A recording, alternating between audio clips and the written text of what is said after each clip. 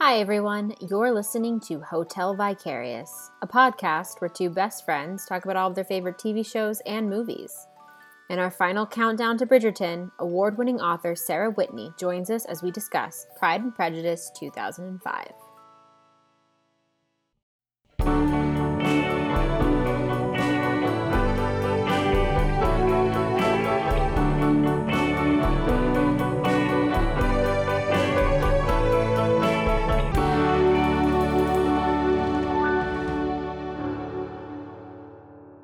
Hello, Daria. Hi, Jenny. How are you? I'm good. It's been an exciting week. It has been an exciting week, and so many things have happened to us this week. So much good TV has premiered this week. I'm like a little overwhelmed. I know. I am thoroughly sated after watching all 10 episodes of The Last Kingdom. I cannot believe you watched it in one day. I couldn't stop myself. It was like, must continue. Cannot. And you know what? Netflix didn't even ask me if I was still watching it.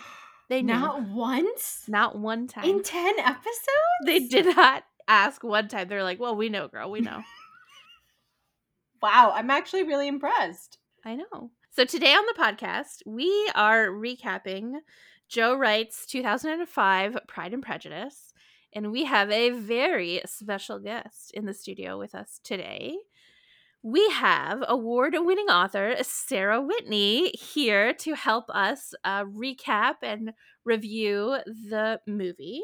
So Sarah writes sexy, sunny, contemporary romance that's unforgettable and unputdownable. A multiple award-winning author, Sarah worked as a print journalist and film critic before she earned her PhD and landed in academia. She's a good pinball player, a great baker, and an overly excitable freelance TV writer who probably has an opinion about your favorite show. She recaps You, NCIS, and the upcoming second season of Bridgerton for Entertainment Weekly. Sarah lives in Illinois, surrounded by books, cats, and half-empty coffee cups, and her new release, Tempting Fate, is out now. Welcome, Sarah. Hi, I'm so glad to be here. Hello. Hello. Let's talk Bridgerton. Let's talk Pride and Prejudice. Let's talk all the things. I know. So exciting. Gosh. So, Sarah. Yes. Tell us. Are you a Matthew McFadden fan or are you a Colin Firth fan? Okay. There's no wrong answer. We won't judge you. Maybe. We'll see. How can you force people to choose? The tyranny of forcing people to choose because they're so different. They're so different. I like the evolution of McFadden, I think, a little better. I like that you see him come out of his shell, and even more than Firth, when you see him at home at Pemberley with his sister, you see him relaxed, and when he smiles at Lizzie, it's just, I don't know about you, but I had to pause and drink some water. Yeah. When he has that big open smile. Yes, I love it so much. And maybe it's because in the miniseries, it just happens a lot more slowly. And in the movie, it's so condensed that you see it much more clearly. But I think McFadden, just because the evolution is so obvious that he's so awkward. Firth is arrogant. McFadden is awkward and uncomfortable. Yeah. And I love a shy, uncomfortable hero. Yeah. So slight edge to McFadden, but I mean, Colin Firth is my first Darcy, and you never forget your first. So true. It is very hard. How can you choose? I know, it's true. And Mark Darcy from Bridget Jones is also very good. And this is where we talk about the Darcy bracket. Oh my God. Very good. Woo! It has been a whirlwind of a day. Let me tell you, the Matthew Rice fans have somehow just come out of the woodwork and been like, oh yeah, we're taking this. So it has been a surprisingly tight race, and like,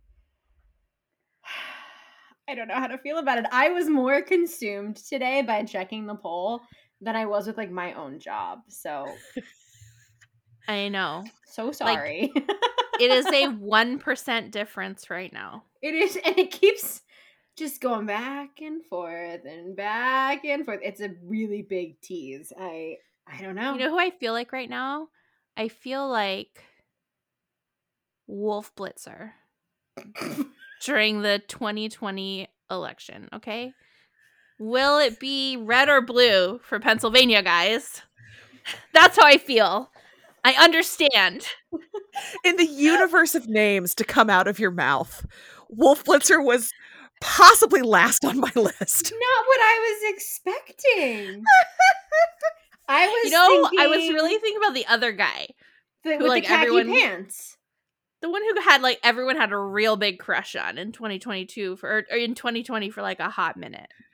Steve Karnacki, and that was Steve Karnacki. We love him. We do. Numbers are sexy.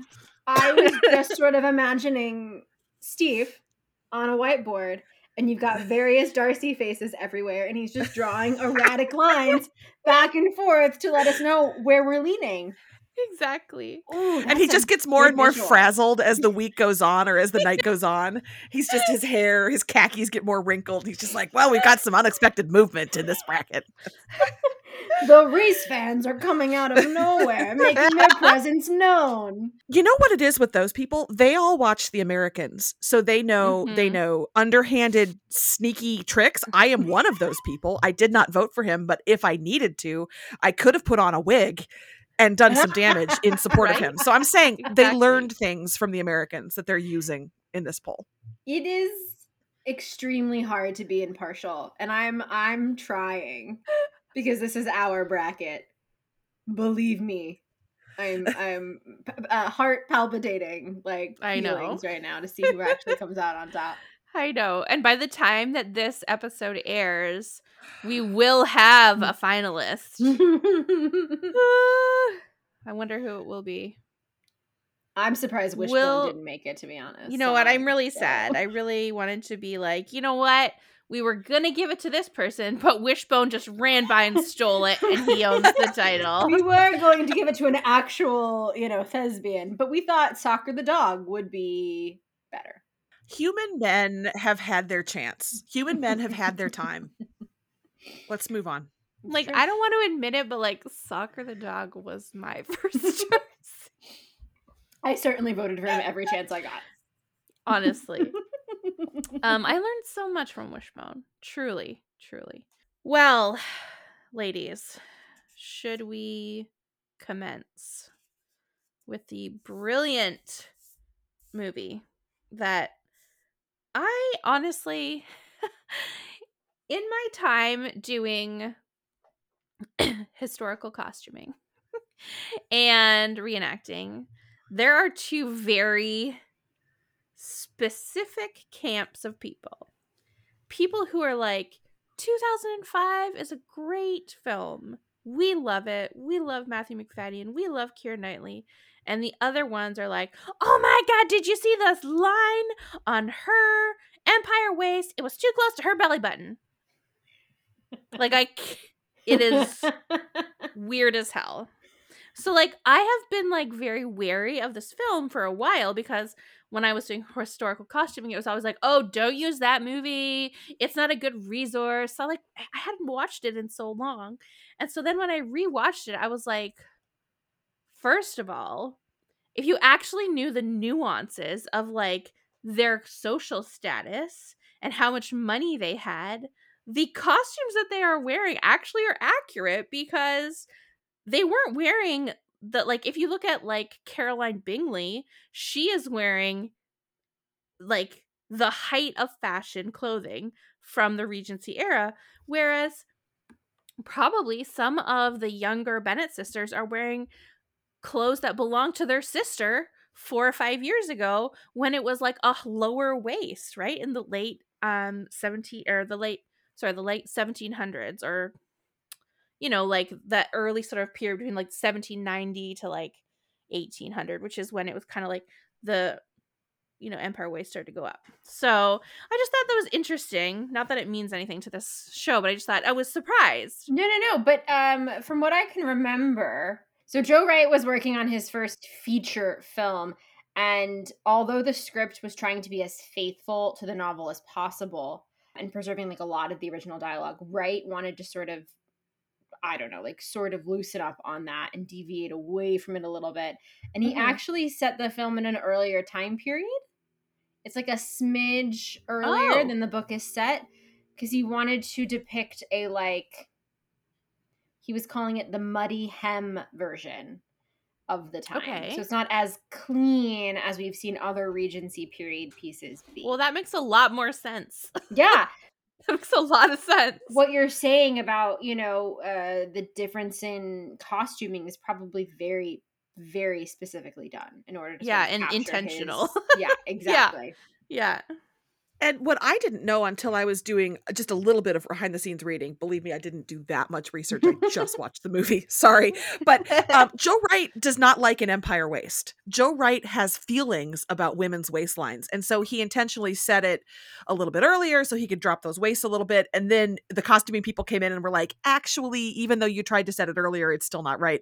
But that's why you see so much more actual waist than you do in most P&P adaptations, which I thought was kind of interesting. I also just love Joe Rice being like, screw them empire waistlines. Screw them. We're not doing it. You know what?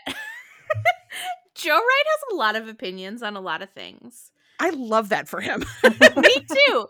Because when I was also looking at stuff, I was watching the movie and I was watching it on Prime. And it pops up with these like little trivia things. And like one of the things was that apparently Joe Wright told Keira Knightley that she was never to pout in the filming of this movie. And it doesn't really say why, but I guess it, you know, that was just a thing. And so she doesn't in the whole movie, except for one scene where she is slightly pouting.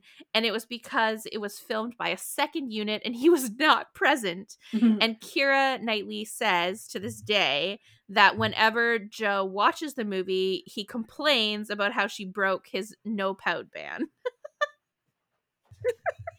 Such a dick. So weird. But like also I hadn't like realized that until if you know that and then you watch the movie, you really notice that her mouth is different than like most Keira Knightley movies. It's true. Her jaw is much more relaxed in this. And I mean, and I say this as someone who I love her. I love her. But yeah, she was really chill. Like she was just so much like looser in this movie, and it works so well. So you might disagree with me, and I would love to have this conversation, but I feel like this version of Lizzie is a little modern. And I feel like that's what I like about it, because I like a lot of historical romances when I'm reading them where the heroines are a little bit more modern. I like a little bit of, I don't want to read actual accuracy in historical romance, because that would be a lot of, I don't want to step in it, but like doormat, not a lot of agency. Yes, it's just hard. It's hard to. So because I think her interpretation's a little more eye-rolly, snarky, visually expressive in situations where I feel like probably they didn't do that back then. I think I enjoy it more because of that more fresh modern interpretation in this setting. And that's probably why, we talked about Firth versus McFadden. Elle versus Knightley. Jennifer L. Is that how we're pronouncing that? Yeah. I feel like she is so placid all the time in the miniseries. And Keira Knightley is just like rubber face. And I think that works for me because I like a more modern heroine in my historicals that I read, and apparently in the ones that I watch. I don't know. Do you feel like she's modern? Or did you just feel like she is just expressive? Well, so I agree with you. And what I love about it, and I think it's similar to the way you see the change in Darcy throughout the film, it's like very obvious.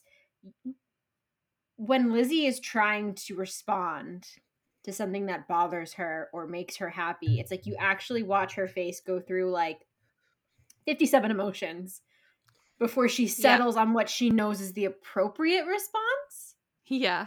And I love that, because it's like her family gets a lot of shit throughout the entire film for maybe not acting in the way that they're supposed to be acting. And Lizzie somehow pretty much almost always figures out a way to react and respond the way that she knows that she's supposed to.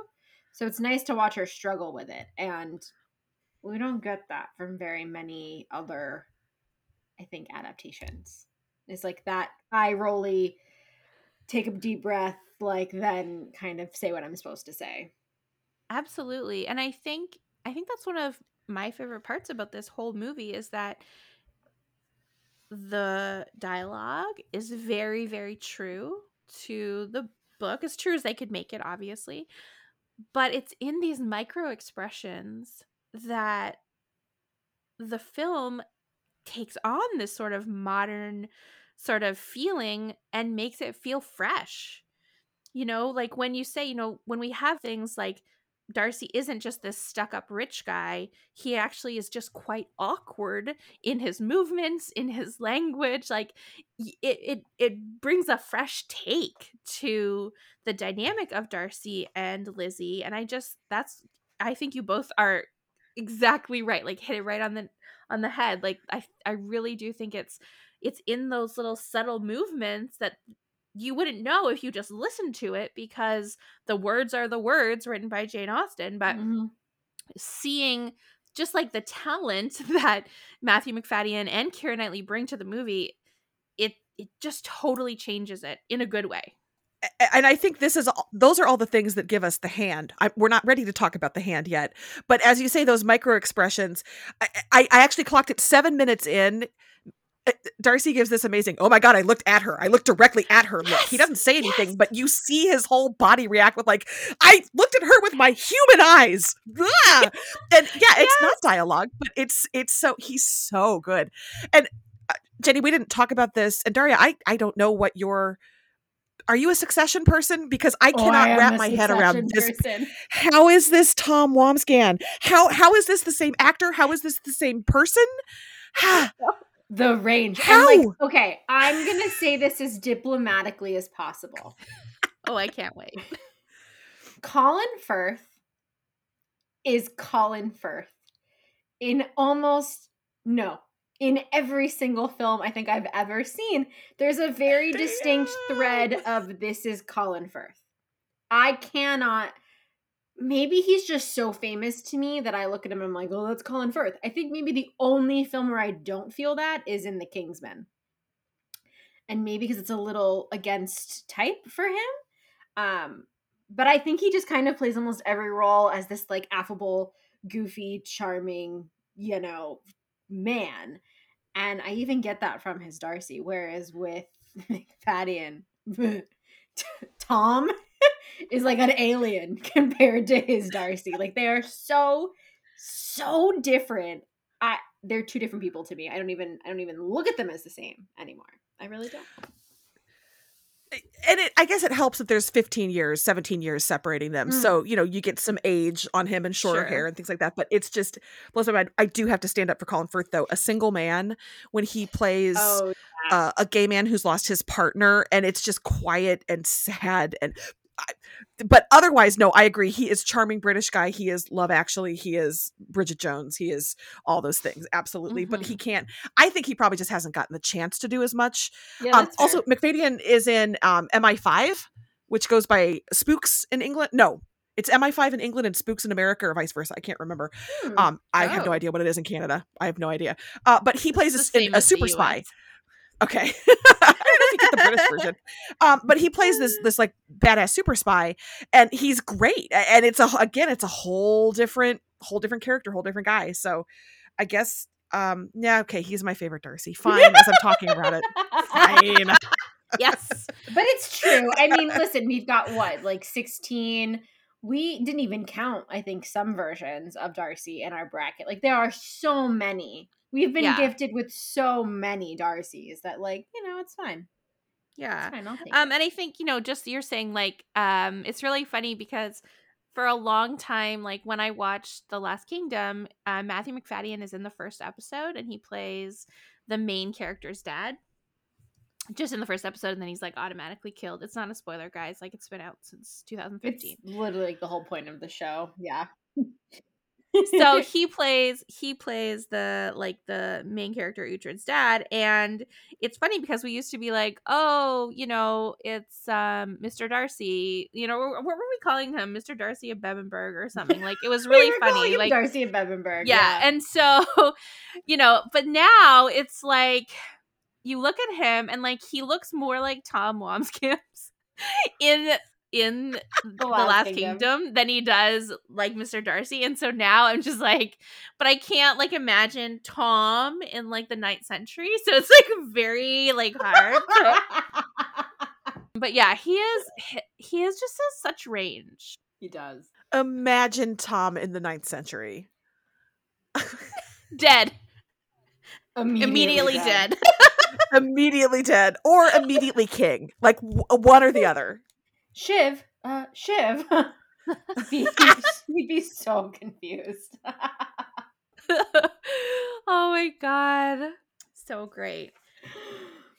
I just feel like we have to talk about the Bennets. Yes. Like, yes.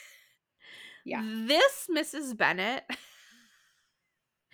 might be like, I really loved the Mrs. Bennet from Death Comes to Pemberley, but Brenda Blethyn as Mrs. Bennet in this movie like might be the best. Like, she's just so much. There's one scene where later in the film where she's like running after Lizzie, and I think it's right after she's like said no to Mr. Collins's proposal, and she's like running after Lizzie, screaming her name, but there's like all these geese, but you can't tell the difference between the geese or Mrs. Bennet. Like, you don't know who is making the noise. It's so great. Yeah, I think the dynamics of the Bennet family in this version feel really lived in and chaotic, and there's no introduction to them. We're literally just dropped in the chaos of the Bennet family almost immediately, and like you don't know who's who, you don't know who's saying what, you don't know who, like, what is happening. It's just a flurry of girls in dresses and just chaos, and I love it. And noise. It is loud. The house is nice but shabby. You've got animals running around inside. Just the whole nature coming into the house and the focus on nature and the way it reflects Lizzie's entire emotional journey. Yeah, it's the naturalistic way they approach all of that. The introduction of the family, the dynamics, the setting, all of it. It's so good. It is. Did you know that this was Carey Mulligan's first film? Was it really? Apparently, yeah. It was her first film as Kitty. Huh. I know. I actually forgot she was in it, and then I was watching it. I was like, "Oh, hey!" It is surprising the number of actresses who have small roles in this. Not small, but the sisters all. Well, I shouldn't say all, but most of them went on to do other interesting things, and altogether they don't have that many lines. No. I know. I was actually surprised to see Tallulah Riley as Mary Bennet, who is, I mean, I think she's still a fairly neat, like she's just in a lot of like indie movies, but she's a natural blonde, and so seeing her as Mary, I was like, hold on, who is that? It was great. It was really nice to see her because she's a good actress. And just Rosamund Pike, I'm always a little bit scared of, thanks to Gone Girl. So when you see her in this, I'm always just like, she gonna murder somebody. Don't trust her, Bingley. It is one of those things, like between Gone Girl and then I also watched Wheel of Time this year. Yes. This year? Last year? I don't even know. When did it premiere? I can't. And she's so like good at playing those really harsh characters to see her as Jane, and she's so soft and smiley and like demure. I'm like, who are you? Who? I know. Who is that? Again, talk about range. Yeah, exactly. And then we have Donald Sutherland as Mr. Bennet. And I kind of love Donald Sutherland. Like, I really do. Like, he just plays such a good old man. Is that terrible? No. I'm sure he has better things. Like, I mean, I know that he's like the evil villain of Hunger Games. I get it. But I watched this first. I hate Donald Sutherland because of one role. Oh my God, because tell I us. imprinted on him like a baby duckling in the 1990 3 movie Outbreak, where he plays the evil military general who wants to bomb the town that's dying of some kind of dengue fever. Oh my And God, I love that forgot movie, and I wanted to go into like infectious disease when I was a junior in high school, and he was so cold and terrible in that I have never ever warmed up to Donald Sutherland in any role ever because of that one role. That said, I do really like him as Papa Bennett. He is a very good. Yeah. If it was any other actor, I would be like chef's kiss. Yeah, but exactly. I just have that reservation because he was so mean to Dustin Hoffman in Outbreak. Oh my God, I forgot about how much I love that movie, Sarah.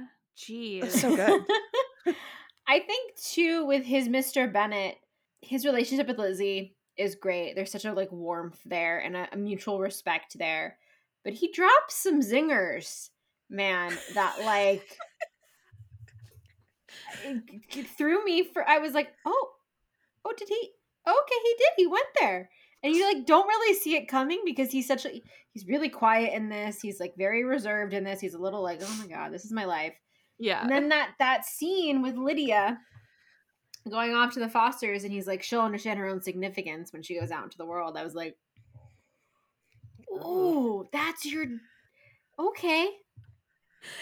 I know. And there's another one when right at the beginning when they're all like, did you talk to Bingley? We have to be invited to Netherfield. And then Mrs. Bennett's like, don't you think about my nerves? And he's like, I do. They have been my constant companion for 25 years. I love that. Let's take a second to think about that marriage. Yeah. Woof. Like, honestly. It is so interesting the way that they sell it too, because later on in the film when they're in bed together and you see through we'll talk about this later. It's one of my favorite sequences in the film. And he just looks at her with such this like bemused like expression, and it's so fond. Yes. That I'm like, God, all right, it's there. There's something there that's like, driving all of this. Yeah, exactly. Oh, no, I love that first scene when they're all just like so insane. Like and Lizzie just thinks they're all hilarious. But you can see like she's really not really that into it. Like she kind of plays along, but she's not really like, their girls are all fighting over the shoes and the ribbon, and she's just like laughing at her sisters. And then we get into this first ball, and okay, as someone who did 2.5 years of English country dancing, I really love this scene. I'm sorry. Sorry, what? Yeah. Jenny, tell us more. Tell us more, please. So a friend of mine invited me to go to a Jane Austen ball in Toronto, way back, pre-pandemic, pre-child, way back. And they're like, okay, it's this ball, and if you come to this workshop in the afternoon before the ball, they'll teach you how to do some of the dances. And it was run by it's called English country dancing, and that's the style of the dancing that they do in all of these Jane Austen movies. And so I went, and it was really fun. It was like you felt like you were in a Jane Austen movie. Like it was really fun. And so I just kept going with her, and I did it for all of 2012 and most of 2013. Wow. Yeah. Impressive. It's actually not as hard as it looks. It's really just like counts of 1, 2, 3, 4 or 1, 2, 3. Like it's very easy for the most part. But I have definitely danced with a red coat in uniform before, so that was kind of fun. I know. Let me tell you. But no, I love it because all the music is music that it's pretty standard music at this point. Like it doesn't change much. There's not a lot of modern English country dancing. So the songs are all the same. So of course I was like watching it was very fun because you get to listen to all the music and watch everyone dancing. And I will say it's a lot more accurate in the dancing than in Bridgerton. Yeah. Like obviously the music is different, but the like you see what they're trying to do, but like definitely Bridgerton has taken their own sort of style. Did y'all see that they released the playlist for season 2, the songs that they're doing? No, I didn't. Yeah, there's some good ones. Okay. Yeah, yes. I can't say more than that. They're very good. Oh, so this is where I haven't verbalized this. I have seen season 2. I'm not allowed to talk about season 2 of Bridgerton until the embargo date is here, and it will be past the time when this episode goes live. So I know things and I can't say things, but I am drinking wine. So let's see how this goes by the end of this episode. I don't know. I think too, in Bridgerton's favor, they are going for a very like stylized take. Yeah. Everything is heightened, whereas this is much more realistic. And I will say, having just watched season 2 of Bridgerton and then watching this, the dresses are so drab. And I know it's accurate. I know that young unmarried women wore the light colors or they wore the drab, I get it. But Bridgerton is such a visual. Listen, I am a Lady Penelope apologist when it comes to style. Like I love it. All the Featheringtons can do no wrong stylistically as far as I'm concerned. Embroider more flowers on yellow things for me. Yeah. Right? I totally agree. To go from that, and then the Sharma sisters, as you've seen in the trailer, so this is not me speaking out of turn, wear vivid colors, like lovely things. Yeah. So that to go to this, I'm like, yeah, no, I know it's accurate, and that's nice and all, but yeah, exactly. Kind of boring. I think what works for Joe Wright in this, and the cinematographer is Roman Osen, it's such a warm set. The scenery is really warm and really colorful, and that helps a lot. There are other directors who would do this film, and everything would be shades of gray.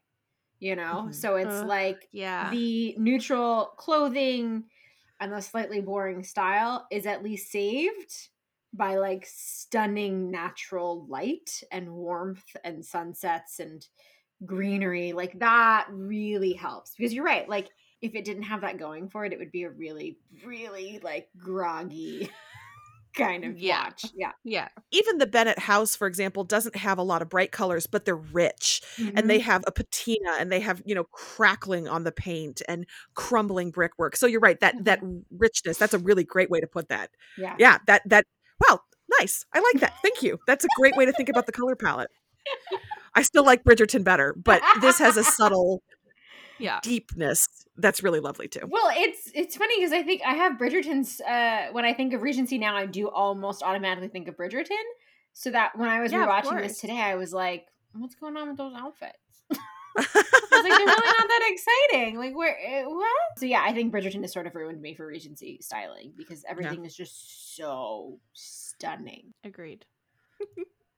So, okay, let's talk about the entrance of Darcy, Caroline, and Bingley into the Meryton Country Ball because amazing. Yeah, it's you're like introduced to this ball and everyone is having such an amazing time and they're dancing and they're super jovial and just this is clearly something fun that they do at the assembly ball. Like, you know what I mean? Like this is just like a fun nighttime activity. And then you have the way the music just stops. When you have like very high society guests coming in and they're all just staring at them. I love the juxtaposition of it because it's very much country meeting, very like very important in their eyes people, and it's there's no finesse. They're like, oh hey, I'm gonna stare at you for a solid 5 minutes and make you feel really uncomfortable. Yeah, so awkward. Poor Darcy. Oh, I know. Now, Sarah, you were talking earlier about when you clocked the look between Darcy and Lizzie. Is it in this scene? I think it's at the ball because my next note is Miss Bingley is resting bitch face goals, and I think that was at the ball that she was just extreme resting bitch face. So yes, it was at some point in the ball. He sees her among the crowd of young women, and his face just he does a full body panic in a millisecond, and it's wonderful. It really is. He just is like, You can almost feel him like gasp. Well, and I feel like, Sarah, what you said before about how he plays Darcy so awkwardly. I love that grumpy kind of moody thing that we get from Darcy is being interpreted as, I don't know what to do. I'm having like, I don't know how to act in public, basically. Like, it's this really like gut-wrenchingly socially awkward like full body shake of like, how do I behave here? I don't understand. I love it. It's so and good. I do love that they do explain it eventually with I'm not at ease in social situations or talking to people I've just met or whatever his line is. So they do eventually explain it. But at the beginning, I mean, not to lady splain Pride and Prejudice, but obviously he comes off as a total nightmare, and you make a snap decision about a person, and I mean, God knows, haven't we all done that? Like somebody who seems so incredibly standoffish and you're just like, oh, forget you. But they just are not great in big settings like that. So it's lovely. And he really just more awkward heroes, please. Ugh. Yeah, I Just little agree. puppies. Absolutely. And I just want to do a shout out to Caroline Bingley, who is played by Kelly Riley, aka Beth Dutton on Yellowstone, who I love so much. She is so, it's really funny because there is so much Beth Dutton in Caroline Bingley, and it's been like 15 years. But Yellowstone is the next thing I'm watching. So this is news to me. I am very excited. Oh my God. She is amazing. She is absolutely insane. Like, she is crazy on so many levels. And Kelly Riley is just like, I love her so much. She's so amazing. Her and Cole Hauser are just like, oh, they're so good. I can't stop touching my face when I think about it. They're so good. Like, I cannot wait. I would like you to just live tweet me every single episode that you Okay, do not put that out into the universe, because I will, and it will be irritating, but I will do it. No, please do it, because I truly love that show. It is such a it has its faults, believe me. It has deep faults.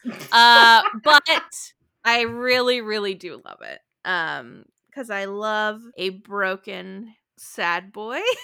And there are multiple broken sad boys in this show, so it's real good. All right, it just moved way up to the top of my list. Oh my God. That's so funny. Oh my gosh. So this ball is like a crash course in the dynamics of these characters.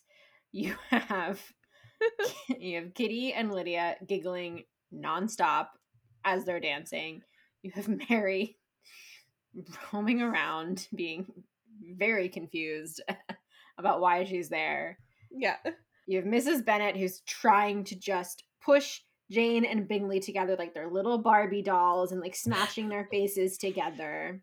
It's true. And I mean, listen, talk about like love at first sight. We see like 2 iterations of it, right? Because you see Bingley and Jane and you see Darcy and Lizzie. And like, I refuse to believe that Darcy's freak out is anything more than that is the most beautiful woman I've ever seen. I don't know what to do with myself. Right. And so I like the difference in how they deal with it. Bingley's like following Jane around like he's a little lovesick puppy.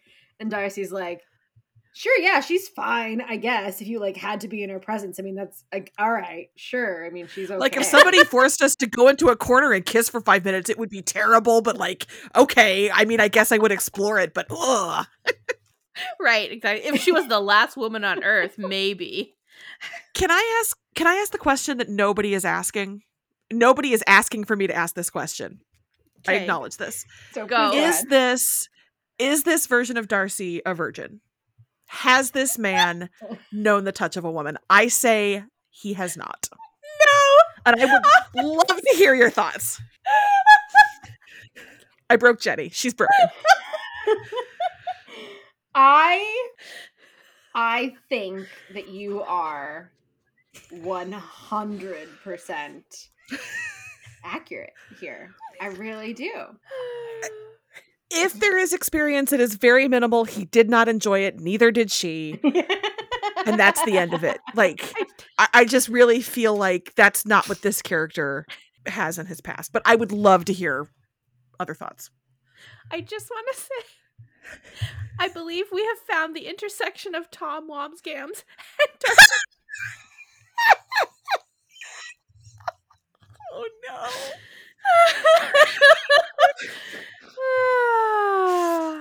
Let it be known that we all just silently broke our brains on camera.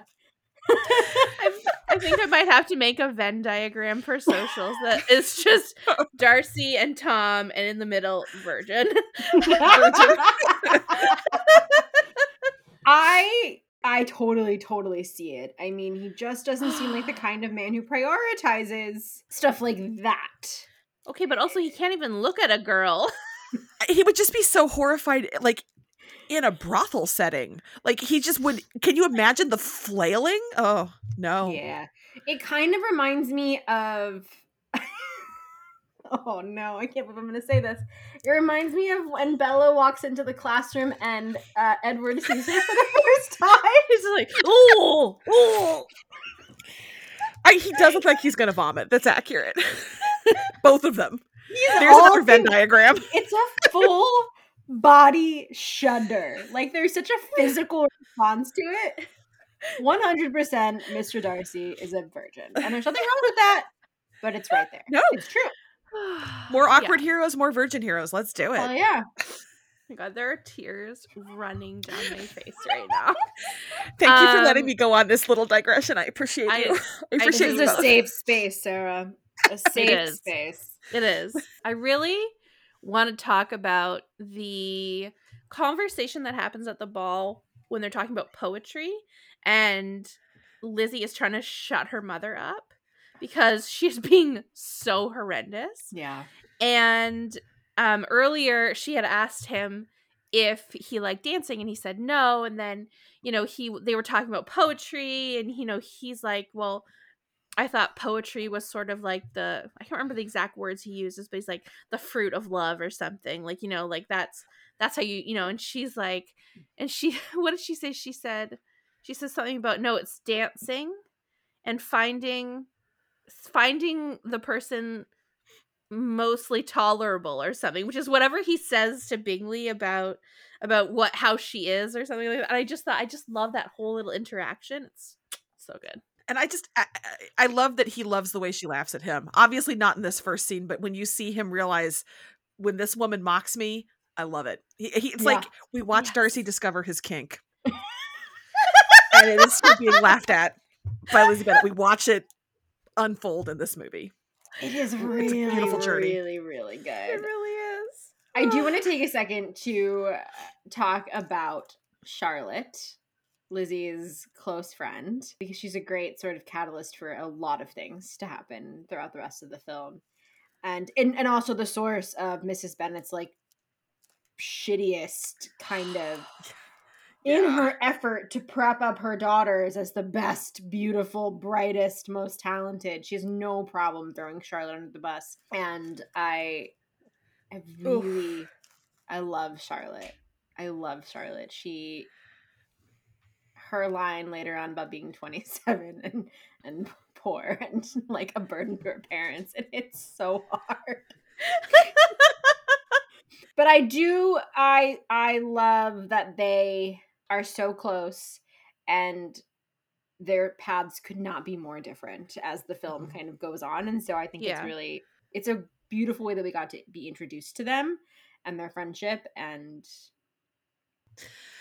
it's so interesting to me. I don't know the financials of the Lucases versus the Bennets. I'm not that much of an Austen scholar, but Lizzie's also kind of a burden on her parents. She and her 4 unwed sisters. And so Charlotte saying, I got to get married and get out because I'm 27. I suspect Lizzie's younger. Again, I'm not quite sure what her age is, but Lizzie is not going to do that. So it's interesting that Charlotte is the practical one. Charlotte is the one who actually lived in that time, and Lizzie is the one who is behaving in ways that we all would if we were transported to that time, because we would be like, no, I'm not marrying you. Are you kidding me? Right. So, exactly. But you're right. They just are such a great juxtaposition of the different calculations that women did back then. Yeah. Yeah, I really, really love it because I think it's a good point. Lizzie is so steadfast in her beliefs that it's almost like she doesn't realize the reality of her family situation. Mm-hmm. And like, we can harp on Mrs. Bennet all we want because she's an annoying pain in the ass, but she is well aware of the fact that she has 5 daughters and not a lot of money, and she has no idea what her future holds unless she can marry these girls off. Yeah, she understood the assignment. Yeah. She got it. Also, like, just briefly, so we've got, like, after the ball, Jane gets invited to Netherfield by Caroline to, you know, dine with her. And then Mrs. Bennet makes her walk so that she gets sick and has to stay overnight. Like, yeah, Jesus. But, you know, desperate times, desperate measures. Yeah. It's 5 daughters. Okay, 5 daughters. 5 daughters. Right, exactly.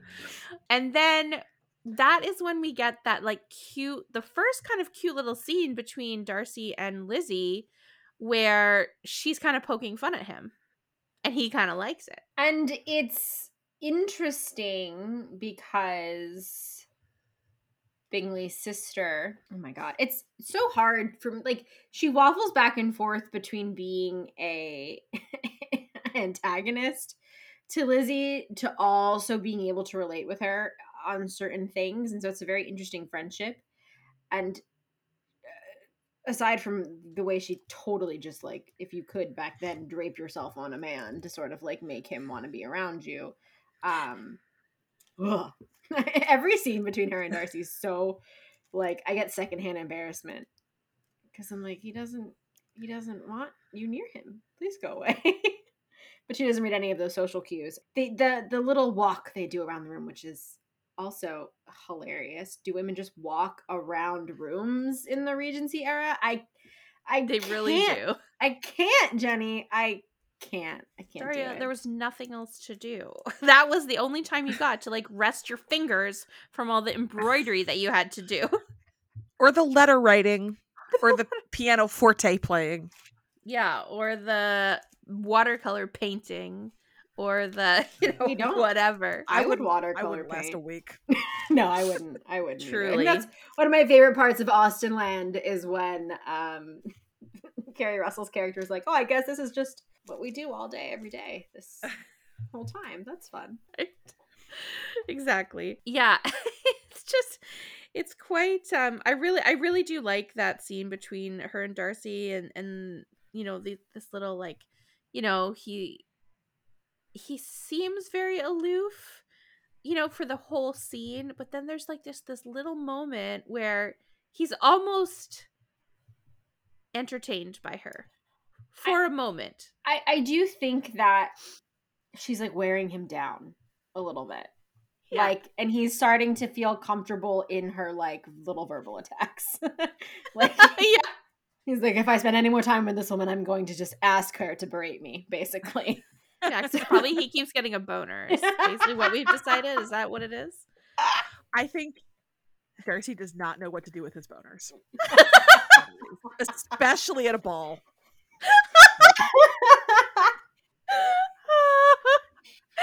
Oh my god, I love it.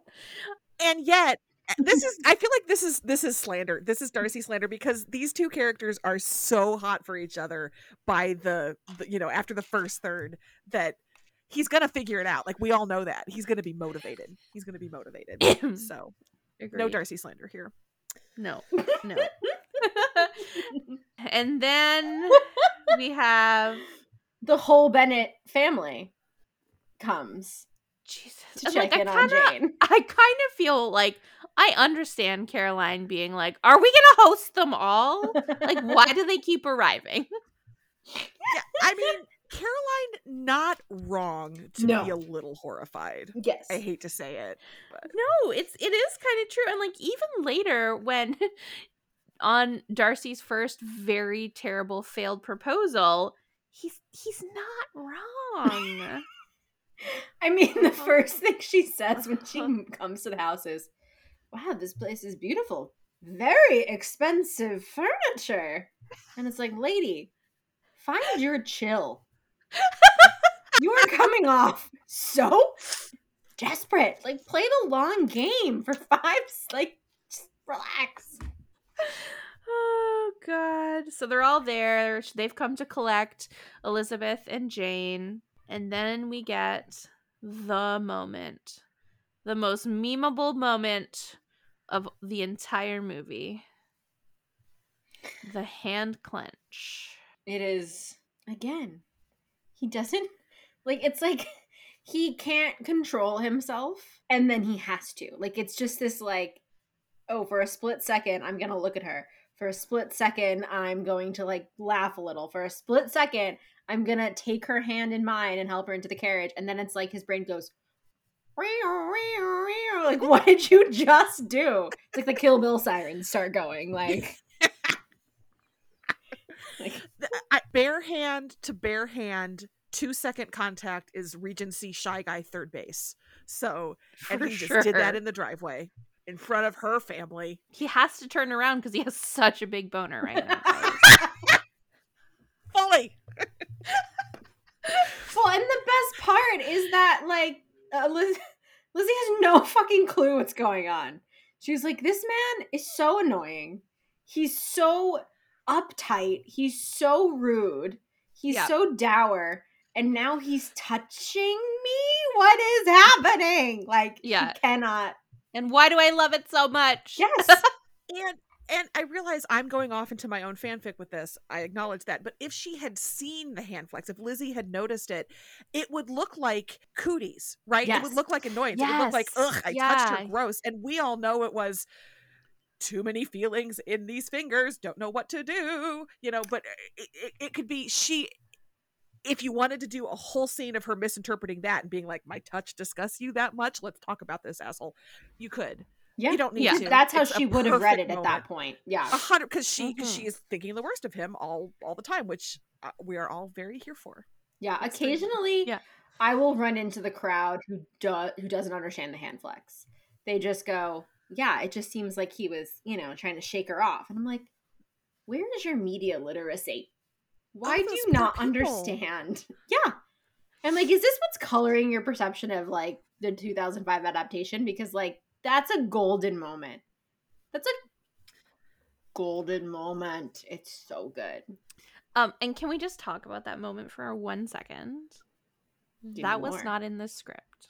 Yes. That was 100% McFadden just living his truth as Fitzwilliam Darcy.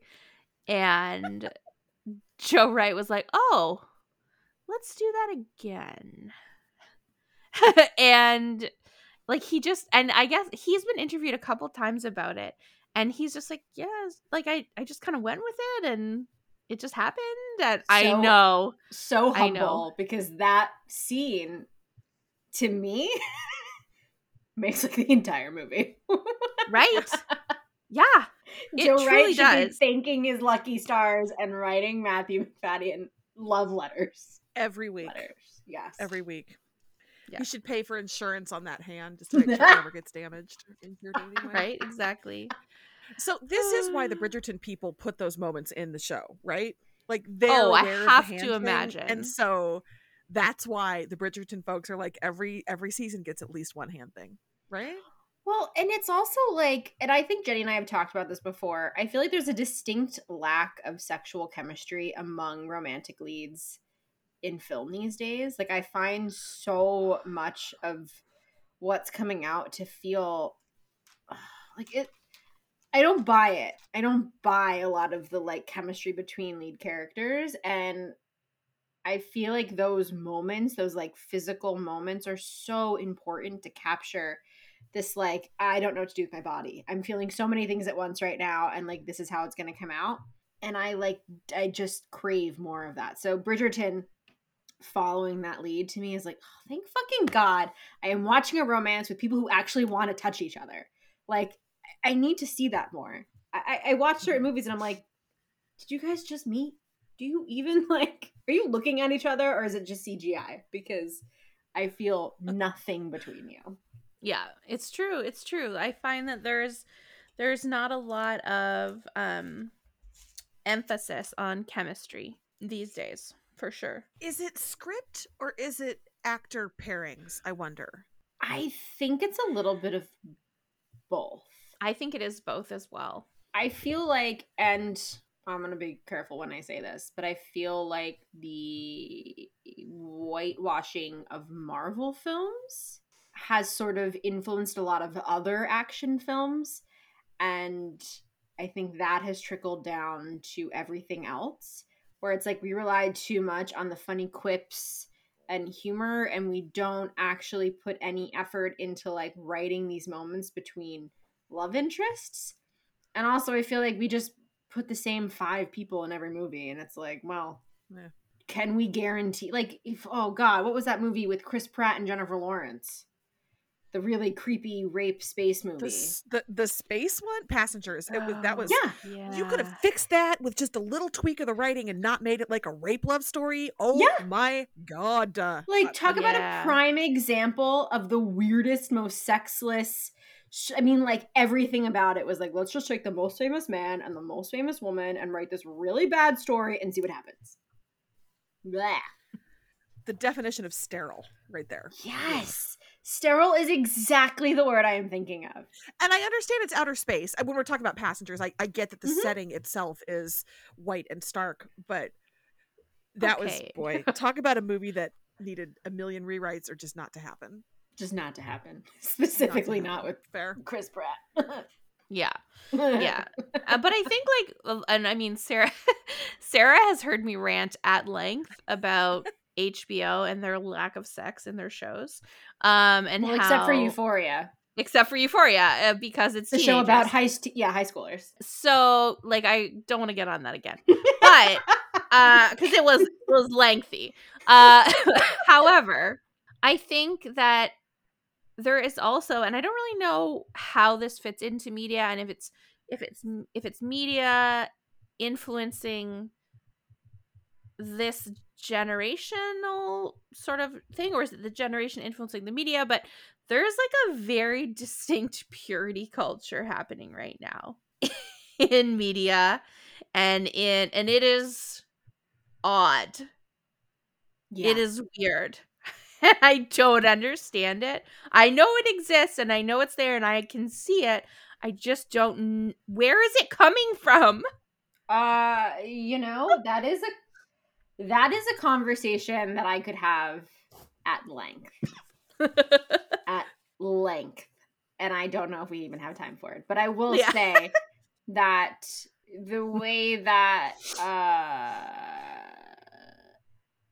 woke culture has in Gen Z has sort of gone from just being like aware and taking accountability for the things that are wrong in media and going to this crazy cycle of, well, we should never have nudity and we should never have sex and we should never have curse words and we should never do these things, and any iteration of them is bad. Like, you have kids online that are like, there's not a single movie ever made that's ever been improved by a sex scene. And it's like, no, I think we're going too extreme now. Sarah, as a romance novelist, would you like to weigh in? Listen, shut up, children. First of all, shut up. Okay, I will say, I have read Closed Door Romance. I've read Sweet Romance that's very good, and that I didn't miss a sex scene because it was really well done, and that's the story the writer wanted to tell. Great. I have loved rom-coms that have faded to black. Yeah, sure. While You Were Sleeping, did anybody do anything other than kiss in that? And that is one of the like sexiest movies of all time. Yeah. Yes. Yeah.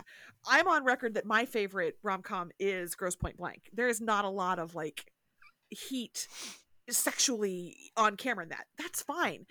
But don't throw out everything that has sex scenes as being unnecessary or being and I feel that way about nudity. It can be done very, very poorly, very exploitatively. You can take advantage of actors.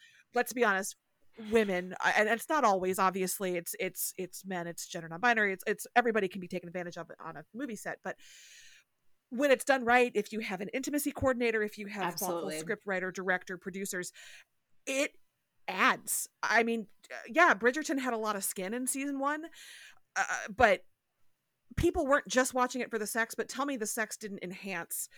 And I realize Bridgerton has some problem. Tiptoe away from that. That's fair. That is fair. Yep. I mean, I do think that also should have been reconsidered before they filmed that particular scene. But in general, I think any blanket statement, all sex is bad, all sex is good, no sex is bad, all sex is good. Like, you can't just you can't there's just no make a blanket statement nuance. like that. No. There's a distinct like lack of nuance in media literacy these days that is like very strange. Yeah, I think I'm uncomfortable with any blanket statement. I've read sex scenes that I didn't think enhanced or helped. And I've read them that absolutely made the book, or made the movie. And I mean, imagine Atonement without that scene in the library. I've never seen Atonement. Wait a second. We're going to have to cover it and bring you back, because that movie, holy shit. Talk about Joe Wright at his absolute best. I agree. I've also never read the book. I'm actually looking behind me. I'm recording this in my library. It's in my shelves. I've just never read it. Like, I have no knowledge of Atonement. Okay, well, I've never actually read it either. No, don't worry about that. Okay. But I've just seen the movie, and it's really good. It is really good. Yeah. Anyway, before we get too off track, oh my God. I just don't have any blanket statements. This is how it works here. We have so many tangents, Sarah. It's totally fine. I will say, I appreciate the thought of this has been exploitative and people have been forced into situations and scenes and filming situations where they weren't comfortable too often. And that is awful. And I'm so glad we have better culture around that. But the answer is not everybody keeps their pants on all the time. Sometimes it is, but not always. So that's totally agree. It's a case by case basis. I think there are stories and pieces of media where I'm like, this really, really works. And then, there are others where I'm like, oh, I just think this is the director's wet dream and nothing more. Ugh, yeah. And sure, it's probably 60-40 in terms of like that. But again, any blanket statement is just lazy. And I say this as someone who just got a review in of her new book that ends with, there is sexual content. So keep that in mind. I feel like I need to screenshot that and actually put that in an ad. That's a selling point. I would put that on like your website. Exactly. Put it as your new Twitter header. Yeah. Sarah Whitney's books have sexual content. It just could not sound more clinical and awful. Right, content, y'all. Pew, pew, pew. Exactly. Oh my God. Okay, guys, we have to get back on track. I want to do 20 more minutes on the hand flex. I know. Oh gosh, I know. So the Bennetts return home and they find out that they have a visitor arriving shortly, and it is their cousin, or their father's cousin, Mr. Collins, who is a clergyman who is going to inherit Longbourn after Mr. Bennet dies. So, wow, Mr. Collins, a true milquetoast of a man. Yeah, talk about repression. Yeah, that is one repressed little man. It's true. And like his quote, or his like, he says when they're at dinner and he's like, oh, these are the best boiled potatoes I've ever had. It's like, oh boy. It's like he's just like so happy about these like boiled potatoes. It kind of just like sums up Mr. Collins's like whole personality in like one single comment. Also, does Lady Catherine know he complimented somebody else's boiled potatoes? Because I feel like she would not like that. Right? Exactly. She would totally hate it. Oh, I do think the arrival of Mr. Collins creates it definitely sets the stakes of the film. I mean, we know that Mrs. Bennet is dead set on getting their daughters married, and we know that maybe they don't have a ton of money, but his arrival just reiterates again, like, the Bennets had 5 daughters. There are no sons. Longbourn could be lost to them. And, when he mentions that he's ready to sort of find a wife, Mrs. Bennet's like, yeah, all right, let's do it. Like, just Elizabeth's great. Go for her. Because she's like, she understands. Like, she wants to keep the house in the family. She wants to marry off her daughters, and Collins is fine. Right. Fine. Yeah. And, and he's kind of just like, yeah, okay, sounds good. Like, yeah. He's also not very picky. He's just like, I was going to pick one of the 5, so I'll take your suggestions. It is truly something else. And it's actually strange because Mrs. Bennet doesn't find him, she can't even pretend to find him enjoyable. Who could? Yeah. I know. You'd think that she'd be like, well, I don't want to be around this guy. I'm going to make him my son-in-law. Like, it is. I'm like, damn, she's dedicated. She's dedicated. She does not even care that she's marrying off her daughter to a total fucking drip of a human being. Is it dedication or is it desperation? It's a fine line. Honestly, I was going to say with her, I feel like it's kind of 50-50. 50-50, yeah, exactly. Oh, gosh. And is this now when they meet, right before the ball, they meet Wickham, right? Yes. Yeah, they're like going into town. So the reason they're going into town is to buy ribbon for Bingley's ball, which... Yes. It's amazing that Lydia and Kitty are just like, yes, please throw a ball. I want to go. And they're so outrageously like, no chill. There's no chill to be found in the majority of the Bennet family. None. Like, truly. But yeah, on their way to go into town to buy ribbon for the ball, they meet the very charming and handsome Lieutenant Wickham, who is very pretty in this. They did a good job. I was going to say, he has nice, long, tawny hair. That is, it's a good look. Rupert Friend probably has spent the majority of his career being confused for Orlando Bloom. But in this, it works. It does. I mean, and I actually think Keira Knightley and Rupert Friend dated for a smidge. I'm gonna confirm this. I'm pretty sure they did. I mean, I know him from that Victoria movie with Emily Blunt. He played Albert. And I know him from Homeland. He was Carrie's, like... That was him! Yeah, okay. He's like the other kind of like spy. I can't remember what his name is in the show.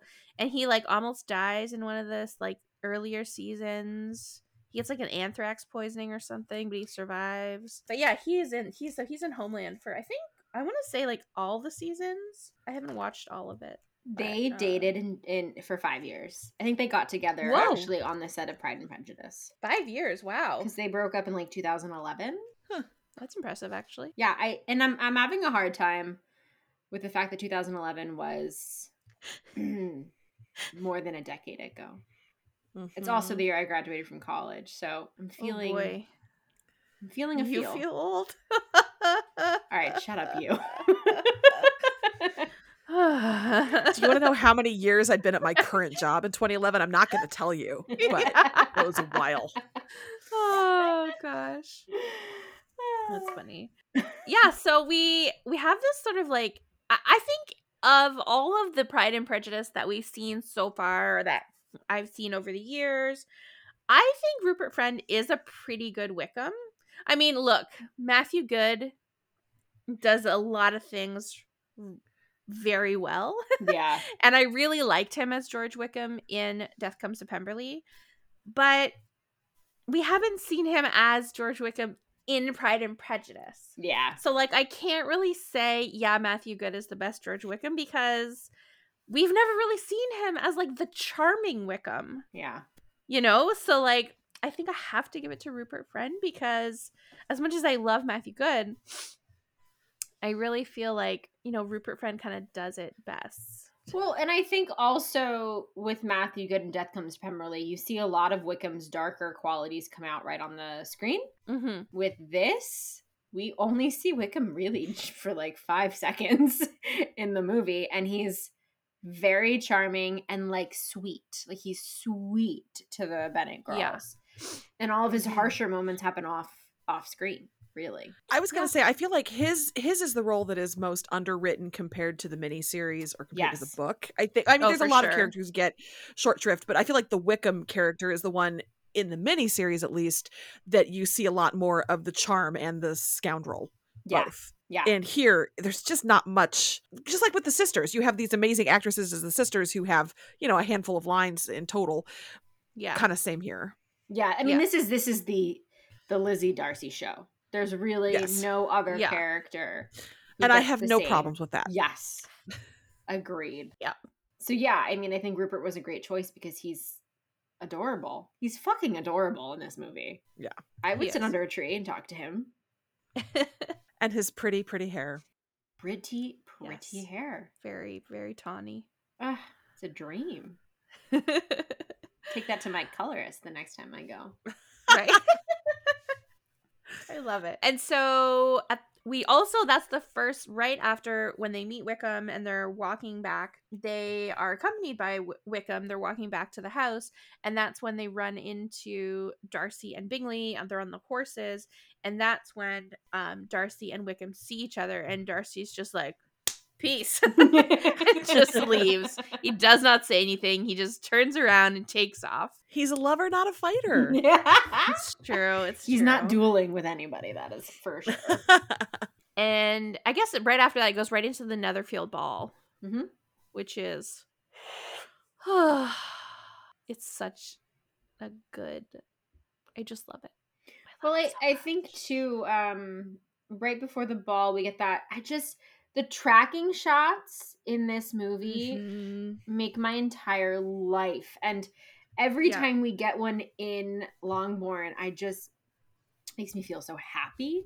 And that scene right before the ball where all of the girls are getting ready and they're doing each other's hair and they're tightening up their corsets. I just love it. Like I love, even though we don't get a lot out of the sisters in terms of actual lines, we do get a lot of physicality between them, and we can get that kind of like that sisterly thing where they're like, oh, for sure. Sometimes they're loving each other and sometimes they're yelling at each other and sometimes, you know what I mean? Like it feels like a real family. Like someone with sisters wrote this script. Yeah. Because it really, really works.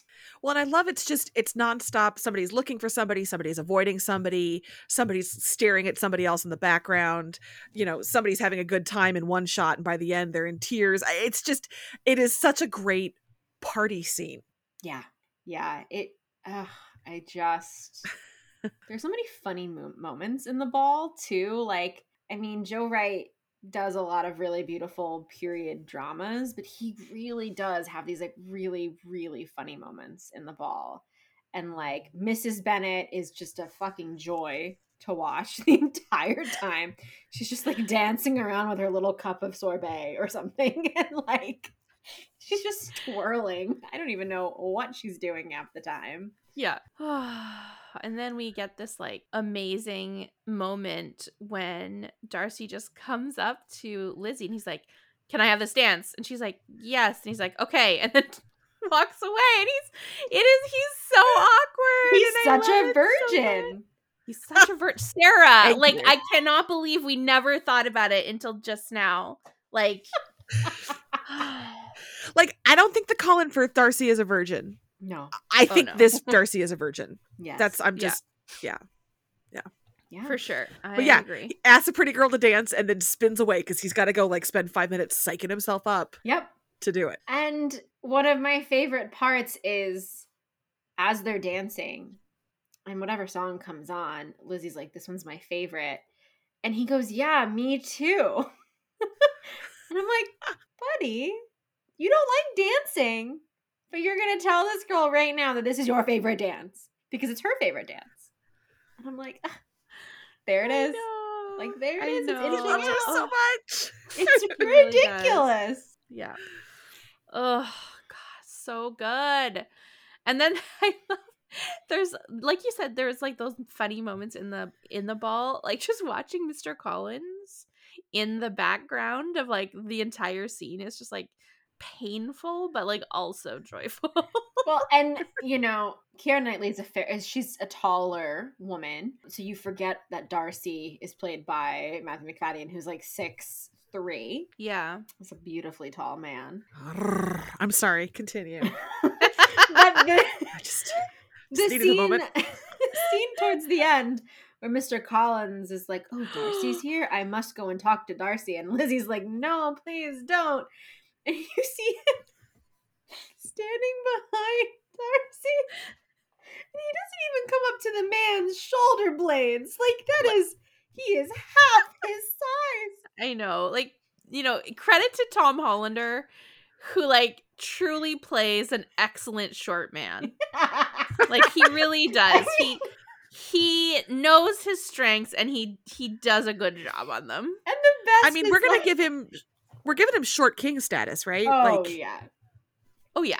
Spot on. And 100%. I love that when he clears his throat and Darcy turns around, he actually looks around and then down. I know. Oh, it's so painful. But he takes it in stride. Like, Mr. Collins is the kind of guy that, like, is so sort of in his own head that, like, he doesn't really even notice. Like, he was like, all right, it's fine. Yeah, I know. I'm down here. It's cool. Yeah, exactly. Oh my God. So good. So after that, the next day after the ball is the painfully awkward marriage proposal. Yeah, followed by the world's most hungover breakfast. Oh my God, amazing. I love that you don't have to say anything, but the breakfast is first, I think, and then it's the proposal. Yeah. You're right. Oh my God. I love the egg in the juice. And Mrs. Bennet's hair is like just haloed around her head because she clearly hasn't like moved since coming out of the ball, and it's like she's just unraveling. Right, exactly. Oh my God. Oh God. And Mary's playing the pianoforte again after her disastrous performance at the ball. And Mrs. Bennet's like, "Mary, please, for the love of God, stop making noise." Like, yeah, exactly. Put us out of our misery. Oh my God, it's so good. God. But so then we have like this proposal that is just like no one could sound more boring in a proposal of marriage than Mr. Collins. It's like he's reading a recipe or scripture. Yeah. Oh, yeah. And it's just like, oh God, please just like put us all out of our misery and say no, Lizzie. Well, and also just so delightfully self-centered with him being like, "Oh, you're just being a lady," and you're just saying like it's, oh, dude, oh my dude. I know. You're just keeping me in suspense on purpose. It's like, And I think what I love too is that Keira Knightley plays Lizzie as if like, in those awkward moments you smile and like you laugh because you're like, wait, how is this happening?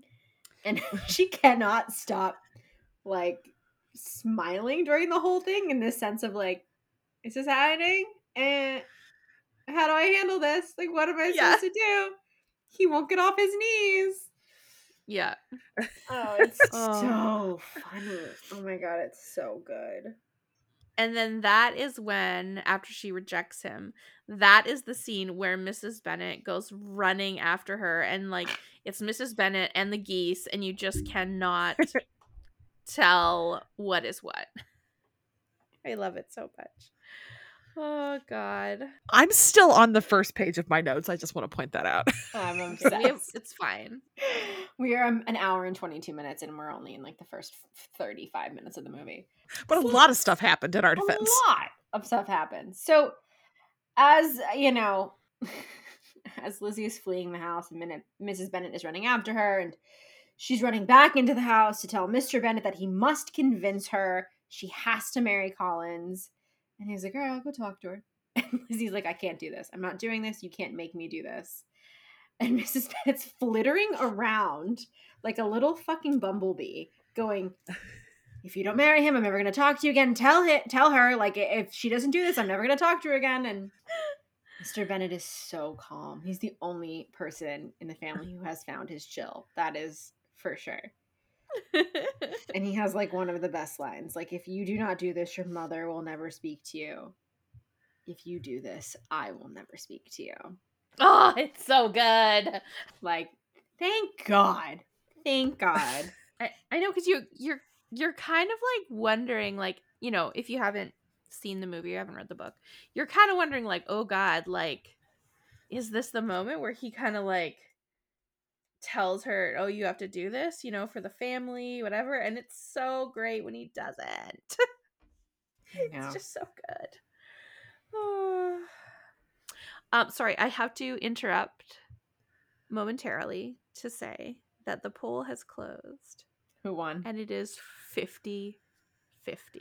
No The way! poll has closed at 50-50. So now we have to tally the votes from Instagram and post them. People are saying pistols at dawn on Twitter. Like, there will be riots. So okay, I'm glad that all 3 of my Twitter accounts voted, and I realize now I should have logged in to my ex-husband's law firm Twitter account and cast a vote through that. Sorry, I didn't. Yeah, no, I think it's kind of perfect that it was 50-50 because that is hilarious. Well, wow. With over 200 votes. We know that Matthew McFadden won because he has like 20 on Instagram. I think he has more votes on Instagram. So I think we're going to call it here, folks. It's my Wolf Blitzer again. We can now announce. Stop it. It's your Steve Kornacki, Jenny. It's your Steve Kornacki. Put on your khakis. We can now call Matthew McFadden has beat out Matthew Rice. So the finals of the Darcy bracket is Colin Firth in the miniseries and Matthew McFadden in the 2005 film adaptation. That is going to be interesting. Yeah. It's going to be an aggressive one, I think. I'm excited. I think people are getting riled up, so we'll see. We'll see. Will the Matthew Rice fans support the other Matthew, or will they turn and support Colin Firth? I don't know. Find out next week. I'm stressing a little bit. I know. Okay, so Mr. Collins has been rejected. Bingley has left Netherfield. Yeah. Unexpectedly, and broken Jane's heart. And Lizzie has made Jane go to London with their aunt and uncle, the Gardners, to find Bingley and perhaps reconnect with him. And I love that scene because Lizzie is packing Jane's suitcase. She's like, this is what you're doing. You're going to get the hell out of this house. You're going to go to London. You're going to find Bingley and you're going to fix this. And it has beautiful shades of Mrs. Bennet. Like, oh, it really does. And I never thought about that till just now. You're right. She's just better. She's a better Mrs. Bennet than Mrs. Bennet. She gets it, but she goes about things in a much better way. But I do think Mrs. Bennet would have been extremely impressed by that whole like little scenario. Yeah. It's true. That's so true. She would have been like, oh, okay, I'm proud. Done something right. And then we get one of the most ridiculous scenes of the entire film where Lizzie just sits on her swing and spins for, I don't know, days? How much time passed? At least 45 minutes. Like, there's so much that happens. It rains. It's sunny. There's like pigs over here and then there's people over there. And it's like, I was like, what is happening? Why is she still spinning? It's like the one part of the movie where I'm like, I think I understand what this is trying to like signify. But I'm like, man, did Keira Knightley just spend like 4 hours filming herself like spinning around on a swing? Oh, like, can you imagine? Puke. Well, I will say that the movie is really intentional with the weather reflecting her moods. Yes. Right? So sunny when she's happy, rainy when she gets that terrible proposal, blah blah blah. So I do think it just maybe it's conflicted, that she's happy, she's sad, she said no, but he's right, she might not get another proposal. So I could see it's just, but I agree it's a very long scene. It's a very long scene. And she is barefoot and that mud looks really cold. It just everything about it looked unpleasant. She's so barefoot throughout most of the film, and I have like such a weird, like I can't walk in grass barefoot. It like kind of freaks me out. So I just felt like bleh. Like every time I saw her barefoot in the movie, I was like, no, put on boots. Like you could get 18th century tetanus. Like what's happening? Now, does that scene happen before she talks to Charlotte or after? So it's actually funny, Sarah, you have a good point about how the weather reflects her moods. In the beginning of the swing scene, it's sunny and it's bright, and she's sort of just like, she looks like a little, like she's just thoughtful. And then it's that really cool moment where she stops spinning because she sees Charlotte in her peripheral. And Charlotte tells her that she's accepted Collins's proposal. Mm-hmm. And we get the most 2022 memeable scene of all time from Charlotte. And then it starts to rain right after that. Poor Charlotte. I mean, I understand, like, Lizzie is just like, how could you? And not like in a how could you do this to me, but like how could you do this to yourself? Yeah. And she just really doesn't see, her and Charlotte, like we said, are just so very different. Well, I think Lizzie doesn't understand that she actually does have a certain kind of privilege. She has a father who will support her decisions. Mm-hmm. And Charlotte knows that there's more pressure on her. Like, she has to find a husband. She has to figure it out. She has no job, no prospects. She is a burden on her parents. And she's not going to get a better proposal because, as Mrs. Bennet said, she's not as handsome as some of the other women. And for her, she's like, all right, this is as good as it's going to get. Mm-hmm. He'll take care of me. He'll offer me protection. And that's all I can ask for at this point. Oh, poor Charlotte. And also, oh my God, the humanity. She is already 27. I know. It's... I know. Watching it now, you're like, damn. Okay. Like, shit. I know. 27 was old in the Regency, though, but that's because you died at, like, 45. Well, baby mortality rates is what really brings down that average age. You lived beyond 45. You just had to get through the first year of your life. Then you were golden. I don't know. They drink lot of alcohol. I'm not joking. They mostly drank alcohol and not water. I'm Italian. I had my first glass of wine at like 12. And I'm fine, I think. I won't go into all of my ailments, but if you've listened to me for 32 weeks, then I'm okay. I'm fine. You're fine. You're totally fine. So then sort of the swing spinning scene continues. And we see keeps spinning. She just keeps spinning. And then basically it's been months later. Charlotte has married Mr. Collins, and Lizzie is on her way to visit them at their new home, which is on the estate of Lady Catherine de Bourgh. And oh gosh, I love Judi Dench. She's terrifying in this. She is so... Yeah, you just and she has such a punchable face in this. Like, from the moment, like, I'm sorry, Judi Dench. I'm so sorry, but I think she'd agree. Yeah, exactly. Oh God. But it's my favorite, like, I don't know, trope of this film is that no matter where Lizzie goes, Darcy's there. Like, he's popping up all the time out of nowhere. Yeah. Well, I mean, I guess at his house, that's where you would expect him to be. But, like, at this point, she's not expecting to see Darcy. Lady Catherine's. So it's he just comes out of the shadows. Hello. My favorite. She like jumps out of her skin. She's like, oh, hi. Okay, that's fun. We're doing this. Just the Darcy jump scare. It's perfect. Right? Just awkwardly standing in the corner like that kid from Parks and Rec, Oren. You know what I'm talking about? The weird emo kid from Parks and Rec. Oh, yes. Honestly, you say somebody standing in the corner and I go Blair Witch. That's how old I am. Oh, God.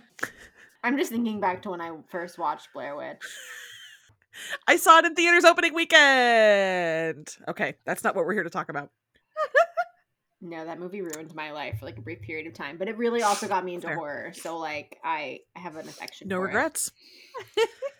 Exactly. Best found footage movie ever. No one will ever do it better. Sorry, let's go on. Okay, so also at her visit to Lady Catherine's estate, Lizzie finds out from Colonel Fitzwilliam that Darcy recently untangled Bingley from a imprudent match with an unsuitable family. I'm like, well, and it's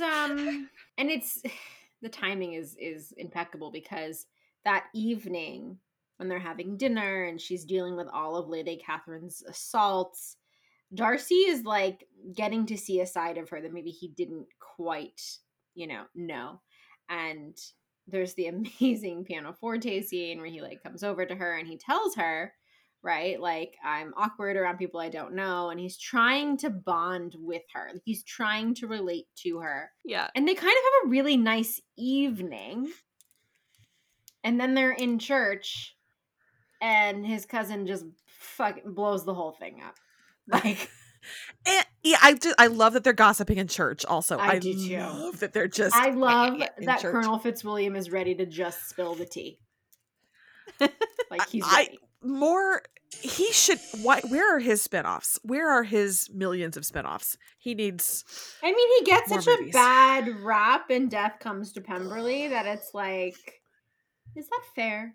Was that a fair? Like, it's not great. Yeah, they make him out to be like kind of like a weird pedophile. Sorry. Okay, I read the book. I have not seen the movie. Apparently, I need to reread or watch. I think it's just like the casting, because the guy who they cast as Colonel Fitzwilliam is like significantly older than Darcy, but also like very significantly older than Eleanor Tomlinson, who plays Georgiana, who he supposedly wants to marry. Well, there's also a line where he's like, I've known her since she was born. And it's like said with affection, and so it's just like, no. It's just kind of gross. That's some werewolf imprinting shit if we want to mention Twilight for a second time in this episode, and I don't like it. Very true. That's very true. Gross. Oh, I'd forgotten about that, Sarah. You're welcome. How could you forget about that? I've never even read the books. Tried, and that's all I can think of when I years think about of Twilight. Just like putting it out of my mind. I also have never read the book. Yeah. So I just Darcy tries so hard, and then he just gets seriously cock-blocked by his cousin. Like, just so bad. It's God. It's the acting that we get from Keira Knightley in that scene is so good because she's so attached to Jane that like Jane's pain is her pain, and like everything that she hears from Colonel Fitzwilliam gets her more and more upset because she knows that Jane was definitely in love with Bingley, and like even if she's a little shy, like she wanted that match, and so Lizzie knows, and then we get Joe Wright does this a lot, but like where they catch each other and then the camera immediately shifts, like she looks at him and then it's like dun dun, and then she looks away. The music ramps up. Oh, I love it though because he's staring at her because he loves her, and she's like, I'm gonna kill you. She's like, I'm gonna set your house on fire. I'm so mad at you. I know. And then at that point, I feel like because of their conversations the night before and because he kind of catches her staring at him in church, he's like, this is my moment. This is it. This is it. I'm going to do it. Everything's coming up, Fitzwilliam. Let's do it. Exactly. Yeah, it is. He's like, yeah, this is it. This is the moment. I love you. I want to marry you. And she's, but your family is terrible and your rank is low and your family, you're not great, but I still love you in spite of all those things. And it's just like, it's like watching a car wreck in slow motion. And the delivery is like word vomit. Yes. The first time I watched it, I didn't like it because it felt like he was rushing. And I was just like, dude, no. And then I realized, no, he says most ardently and it slows him down and he goes a little slower. So she really has time to absorb the terrible things he's saying at that point. Yeah. But yeah, that initial just torrent of like, I've been thinking about this and I just got to get it out. I love you. I want to marry you. Your family is terrible. Oh my God. Rah! Yeah. It's so good. And it's so smart. It's so good. And it keeps going, right? It just keeps going.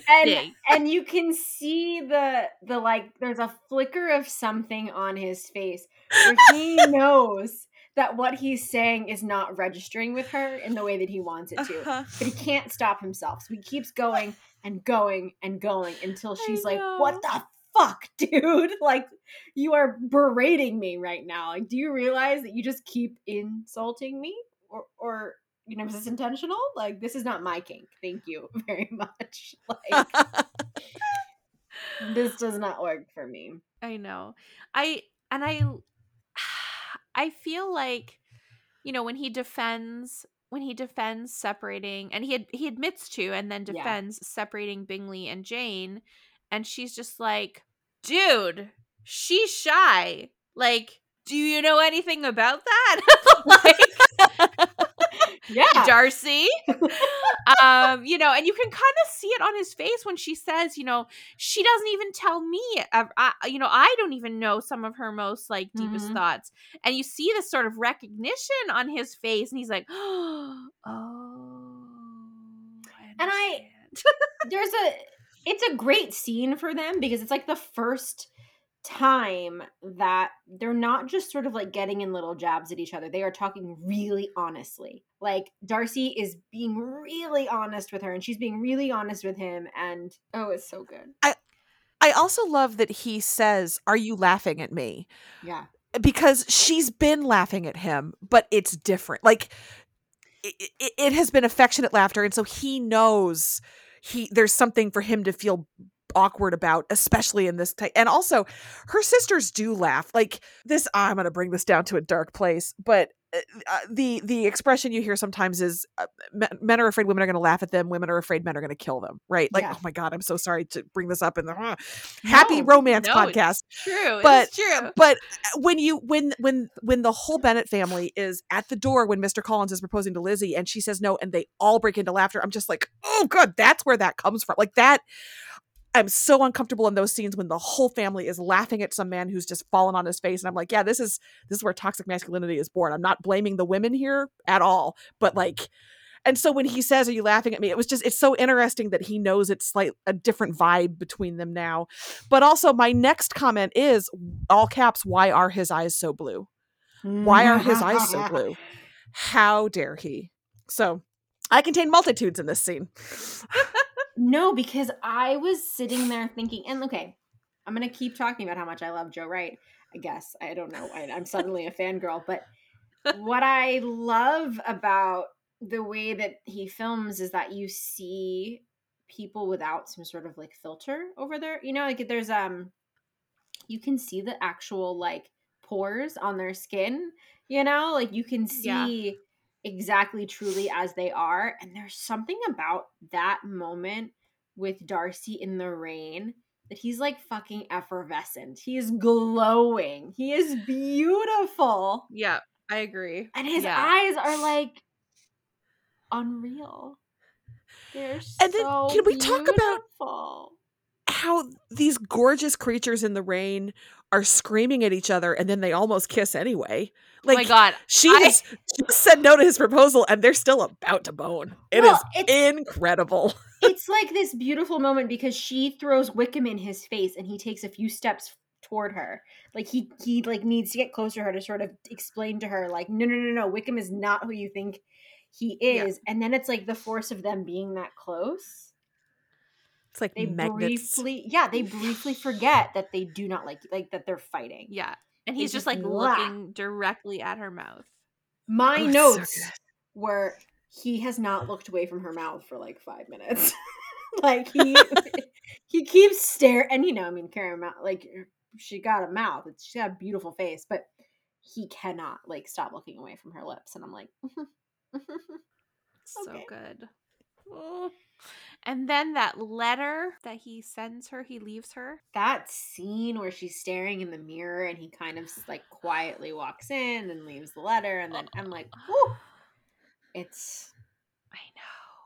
It's so good. Oh my God, it's so good. And then I guess she returns home kind of like when Jane does, I guess, from London. Is that? Yeah, I think they pretty much arrive around the same time.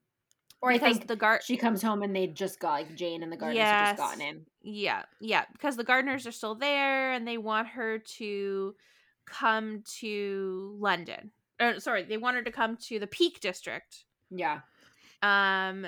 Which is, I'm not really sure what the Peak District is, but it's somewhere on the way is Pemberley. But but before that, just briefly, Jane and Lizzie have a conversation, and Jane is like, I'm over Bingley. I'm really good. I'm totally good. Everything's fine. I'm totally over him. Yeah. I don't even think about him anymore. Poor Jane is trying so hard. Like she's like, everything's fine. And then you have Kitty and Lydia busting into the room. Kitty is crying because Lydia has been invited to spend time with the Fosters, which I don't really know where the Fosters are. I don't really understand the implications of like where she might be, but I do know that Lizzie thinks it's a fucking terrible idea and she like begs her father to forbid it. Yeah, I'm unclear who the Fosters are. There's some sort of relative, I think. I'm not really sure. Aren't they friends in the village? Like maybe they're friends. A married couple.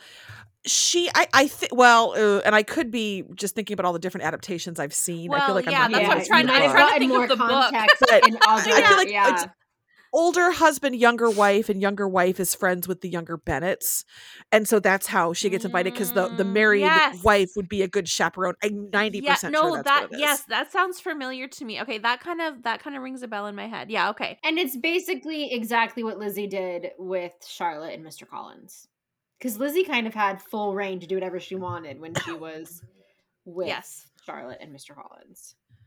That's true. Yeah. And they're That's going an interesting to... parallel. Oh, it is. Clearly Wickham is not a virgin. Just saying. With that hair? No. Yeah, exactly. Okay, so Elizabeth leaves with the Gardners to go to the Peak District, which apparently is a part of England that is in Derbyshire. I think it's pronounced Worcester. So I will say that like this little trip is so stunning. The scene where she's sitting on the tree with her. I have trivia about that. That is in the actual Sherwood Forest. And so it's been used in a lot of filming for a lot of shows set in England because it's actual 500-year-old tree. And it is a little fairy tale-ish. I mean, it really does look a little almost Stunning. magical, unreal. Yeah, exactly. It's absolutely. so gorgeous. But yeah, that's the Sherwood Forest. That's according incredible. to random article on the internet I read. And if that's not true, I don't know what is. I should mention I teach journalism at the college level, so, you know, I should be ashamed of everything I just said. And so then they are like, oh, we're near Pemberley. We should go tour it, which I didn't know was a thing. I was saying to Jenny, I was like, imagine just like owning a home and like anyone could just waltz on in for the tour. Like, what if I'm like walking around in my underwear? Well, and yet I feel like I lived in Charleston, South Carolina for a little bit, and the homes on the Battery, like people walk by and look at them, look at the porches, look in the windows, and people just live there. So you just kind of get used to having tourists looking into your house. So I think that's the American version. Yeah. But yeah, like imagine Georgiana just in there rocking out on her piano and strangers are in the hallway. So wild. It's so wild. But this is my favorite moment in this entire movie, and there's a lot of good moments in this movie though, is Lizzie taking one look at Pemberley and just being like because she realizes everything she said, no, like just that little laugh. It's so perfect. It is my favorite thing. Yeah, I mean that's exactly it. She's like, I don't want to go, and then they roll up in the carriage, and she's like, of course, yep. That's exactly what I said no to. Yep. Yeah, exactly. She's like, absolutely. Cool. Daria, yeah, cool. Did you recognize the house? No. It was Chatsworth, which is the same house that they used in Death Comes to Pemberley. That's amazing. As Pemberley. That's amazing. I like that consistency a lot. I know, me too. And I didn't really realize it at first because I think they come up on it from a different angle. Yeah, the shots are definitely different. Yeah. So I didn't recognize it at first, but then when they're in like sort of the foyer like hall and her aunt and uncle are going up the stairs, I was like, oh wait! That's the staircase from when Darcy and Lizzie have this amazing moment in Death Comes to Pemberley. And then I was like, I'm going to Google that. And yeah, it is. It is the... That's amazing. Yeah, I thought that was kind of just cute little thing. I think the tour is so cute because you can hear like one of the maids sort of just like describing things in the background. And, you know, Lizzie finds herself in the statue room because why not have your own statue room? Why not have a statue of yourself in your statue room? With a lot of naked statues. There's a lot of naked statues in that room. Yeah, so many bums.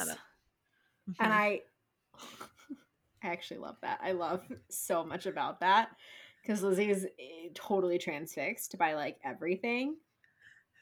And then the poor girl starts like getting choked up staring at Darcy's fucking face. And it kills me. Can't take it. She's just like she just loses her mind. She's like, nope, I'm just gonna stare at this bust of Darcy and get all up in my feelings about it. It's true. This eyeless bust. The no pupils thing bothers me so much. I know. I wonder why they did it that way, but it's fine. But you know he's just been on her mind nonstop after the letter, after the proposal and all that. And then there he is in marble. I mean... Exactly. Poor girl. She had no chance. No. And then she kind of gets lost, or she loses her aunt and uncle in Pemberley. And she wanders into, I guess, one of their sitting rooms. And Georgiana's playing the pianoforte, and she knows it's her because it's spectacular, and she knows that Georgiana is a very talented pianoforte player.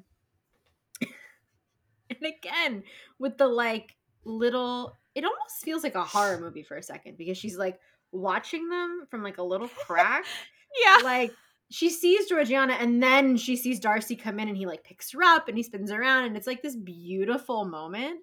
And then he sees her and the door slams shut. And she's like, nope, wasn't me. Was not me. I'm going to run in terror from this house. Thank you. Bye.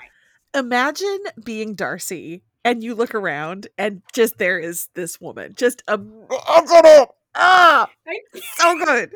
It's like the object of my affection. It's this woman that I love so ardently, and she's just chilling over there spying on me. Right, this woman who has just rejected me painfully is just like hanging out, spying on me. Why is she in my house? She was just looking at the junk on my statues, and now she's here, and yeah. And she's running. She's like running for her life, basically. And he's like running after her. And it's such a sweet scene because she's just like so embarrassed, but also kind of happy to see him, but also like, what the fuck is going on? And why is this always happening to me? And like, why can't I just take a break from everything? Yeah. And he's so happy to see her. I know. He's like, wouldn't mind finding you in the nooks and crannies of my house all the time. Right? Peek through any door you want, girl. Yep, it's all for you. It's all good. Right. I know. And then he's like, they're having this like, oh, how are you? Oh, I'm good. How are you? And it's just like they're so awkward, but like he really truly is like, he's not, you would imagine like after this moment that Darcy would be kind of back to his like standoffish, aloof, like asshole self because she has rejected him. But he's not at all. He's just so happy. He's just so happy to see her. Talk about a man who, like, if he spent a few weeks in therapy, would be a brand new person. He like really takes what Lizzie says, I think, to heart. Like, yeah, he should probably feel bad because he did fuck some things up for her and he did insult her. And like, I think he feels nervous to be around her and like a little chastened that like, yeah, all right, yeah, I fucked up. And then she's like, I was kind of mean to you, but now I know that there's some like stuff I didn't know and maybe I should have given you a better, like there's just, they're both sort of dealing with these like, oh, maybe you were right kind of things. And yeah, I love it's it. just such a nice, it's just such a good scene. I just love it so much. Well, it's unguarded. That's what I just love. Yes. It's just so unguarded. Yes. It's really natural. It is. Yeah, for sure. And then he follows her back to the inn, even though she said she could totally walk by herself. He kind of like walks behind her, or like she doesn't really know that he's there, but then she sees him talking to her aunt and uncle, and it's just like, I love it because she was like, no, I can walk, I enjoy walking, and he's like, I know you do.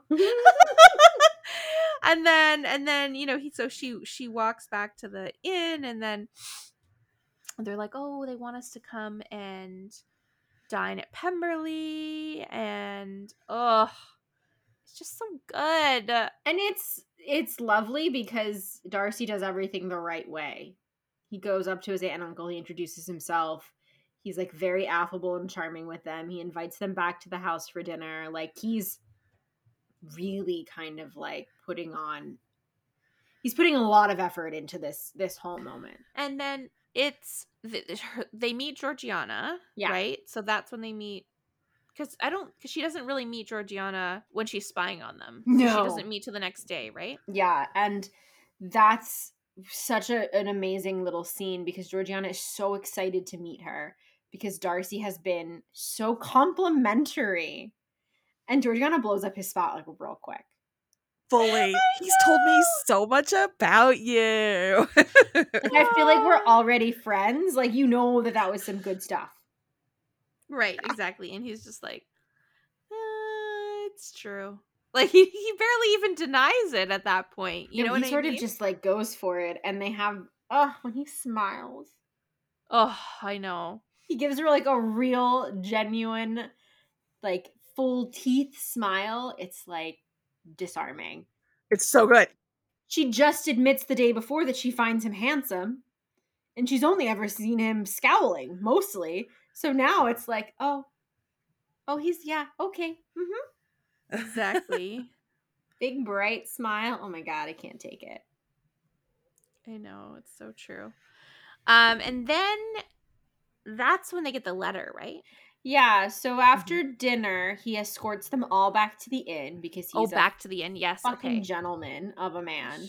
I know. And that's when they get a letter. It's not supposed to be funny, but the way that they film it cracks me the fuck up.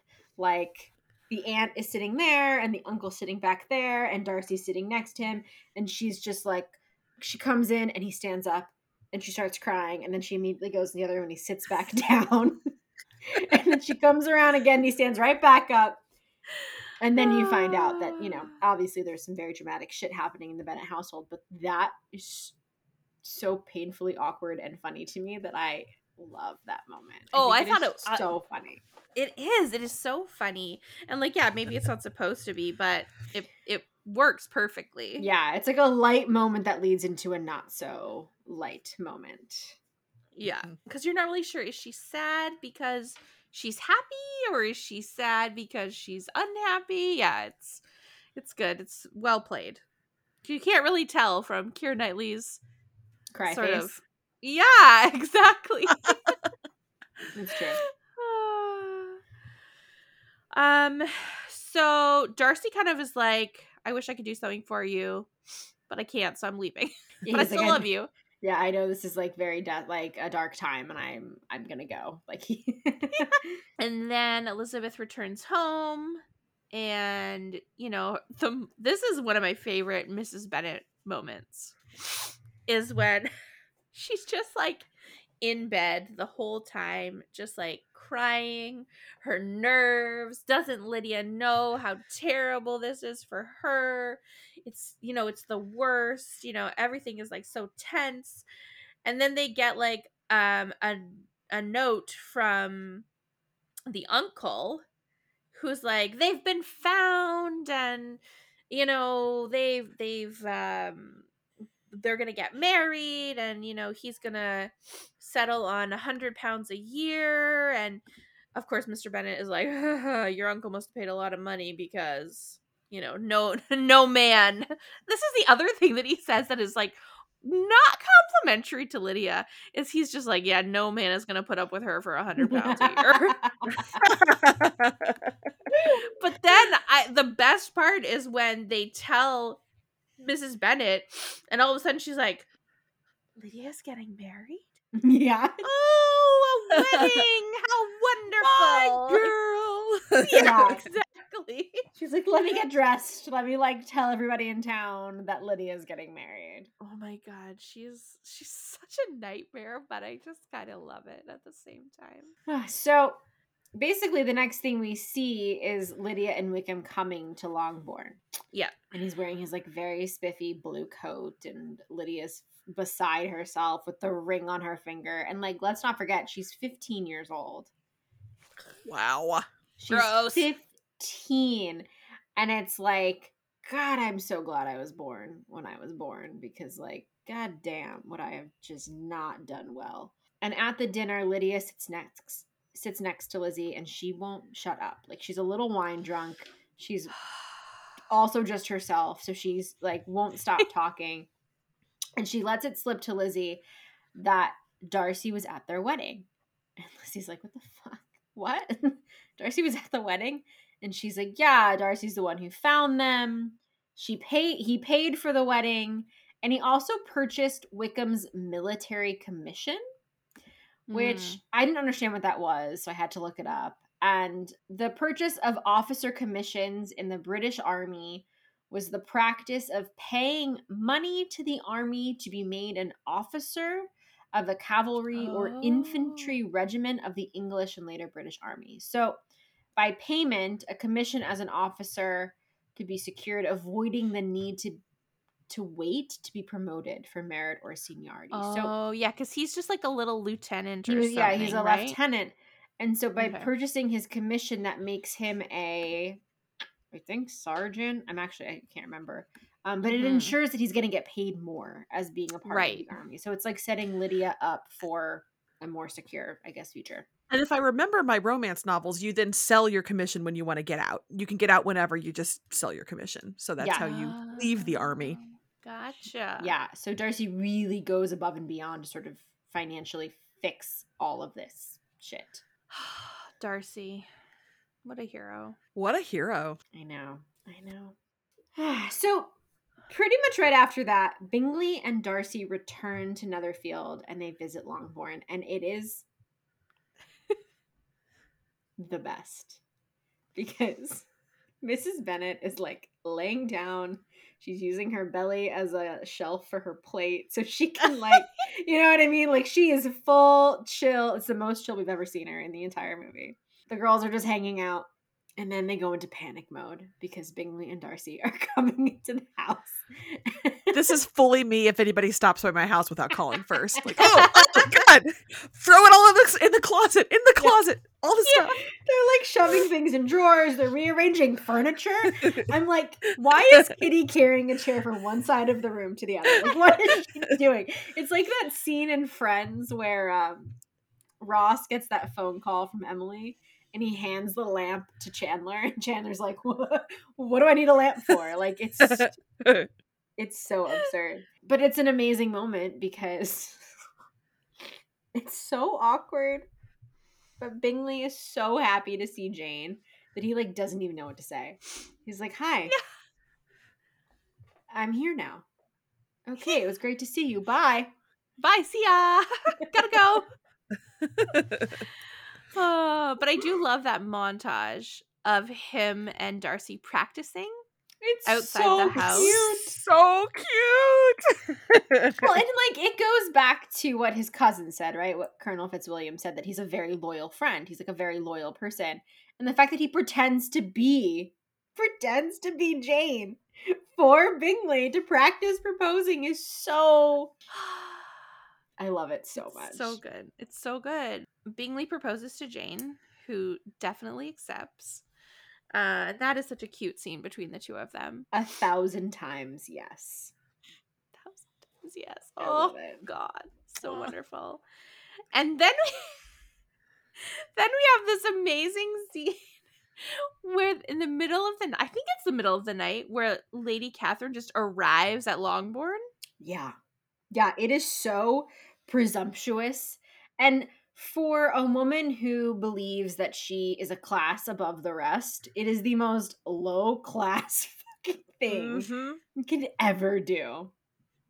Truly, like, so rude. She's like, how dare you think that you could even be possibly engaged to my nephew? He's already engaged to my daughter, which I do not remember from the book. I don't know how it just faded from my memory, but because like I did not remember any of that at all. I was like, oh, I guess so. I totally forgot all about that. I don't know why. Thank God for the Bennet family to not force Darcy into an incestual relationship with his cousin. My God. Ew, yeah. Well, not nice. Because it's like, that's his mother's sister. So it's not even like a distant cousin. It's a cousin. Oh, yeah. It's like a first cousin. It's a first cousin. Which makes Colonel Fitzwilliam trying to marry Georgiana in Death Comes to Pemberley even worse. I stand by my statement. So, but this is such a great moment when Elizabeth is like, no, actually, I'm not engaged to him. Get the fuck out of my house. I love that she's like, you need to leave. Like, you need to get out. Like, there's nothing. Well, and also she refuses to promise not to get engaged to him. Like, it's one thing to say I'm not engaged to him, but then she was like, "And will you ever be?" And she's like, "I'm not saying that, bitch." So yeah, exactly. Oh, it's so good. And like at that moment, she doesn't even know. Like, she thinks her chances to marry him are gone, right? Like she knows that it's not really, despite everything, she she doesn't think it's a thing that will ever happen, but she still has like this little bit of hope, in which I so great. And there's a few times in the movie where, for Lizzie to call out Jane about like not really knowing what Jane is doing or feeling or thinking, Lizzie constantly attempts to tell Jane what's going on and then is like, no, I can't. She does like 3 or 4 times. And she does it that night. Like, she's finally in bed. Her whole entire family has heard this argument with Lady Catherine, but she won't explain anything. And she's laying there and she's like this close to being like, okay, this is what's really happening. And then she decides to just get out of bed and like leave and go outside. And it's so interesting. I'm like, Jane would be supportive. Like, just talk to her. Like, she might give you some good advice. Right, exactly. Oh, I know. We have arguably, this is one of my favorite moments of the whole movie. Yeah. I would personally, there are no limits to what I would do to have a Matthew McFadden, Mr. Darcy, walk to me in a fog fucking trench of, I don't even know. Like, just, yeah. Don't forget the deeply unbuttoned shirt. I mean, like, This is a man who has not slept all night. Nope. He has been sitting in a wingback chair, just like drinking brandy, contemplating, do I throw myself off of this moor? Or do I go back to Longbourn and do I try again? Do I fling myself off the roof of like this house? Or exactly. Oh God, it's so good. It's so good. And it's also just, I mean, breathtaking. I mean, the scene, I mean, everything about it is so visually stunning. And I'm like not just talking about how hot Matthew McFadden looks in his outfit, but like it is just beautiful. Beautiful scenery. And absolutely. The thought of how early they had to be wherever they were filming to get that sunrise, because they must have had to shoot that a couple days in a row, I assume, to get it right, because you only have those couple little seconds. Yeah. And it's so perfect. And if you notice, the film starts with a sunrise and it ends with a sunrise. So it's full circle. You know, she's alone in the meadow the first time and then she's with him the second time. Oh, it's the whole exchange. I was going to say, it's another scene where we get one of those tiny little micro smiles from him where he says, "You have to know I did all that for you." And he just gives this little Darcy smile. I know. Oh my gosh. His whole like apology for his aunt and his whole like profession of his love for her. It's just it's like the best thing ever. And I don't remember the I love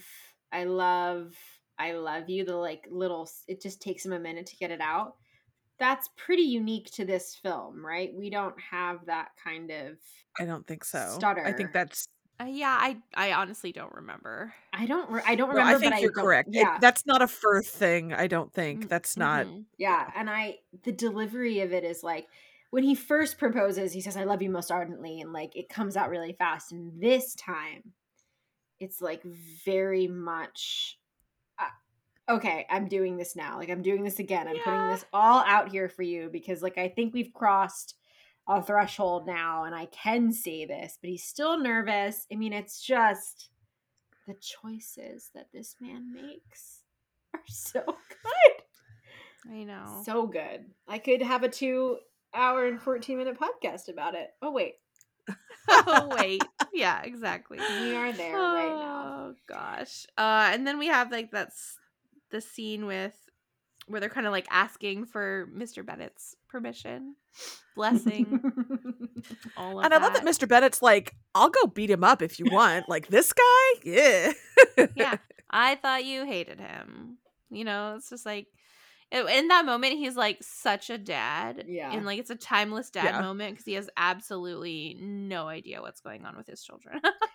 And I love, so it's like he gives this, Darcy gives this profession of his love and she doesn't really say anything. She like kisses his hand and it's like this beautiful forehead touching moment and it's lovely.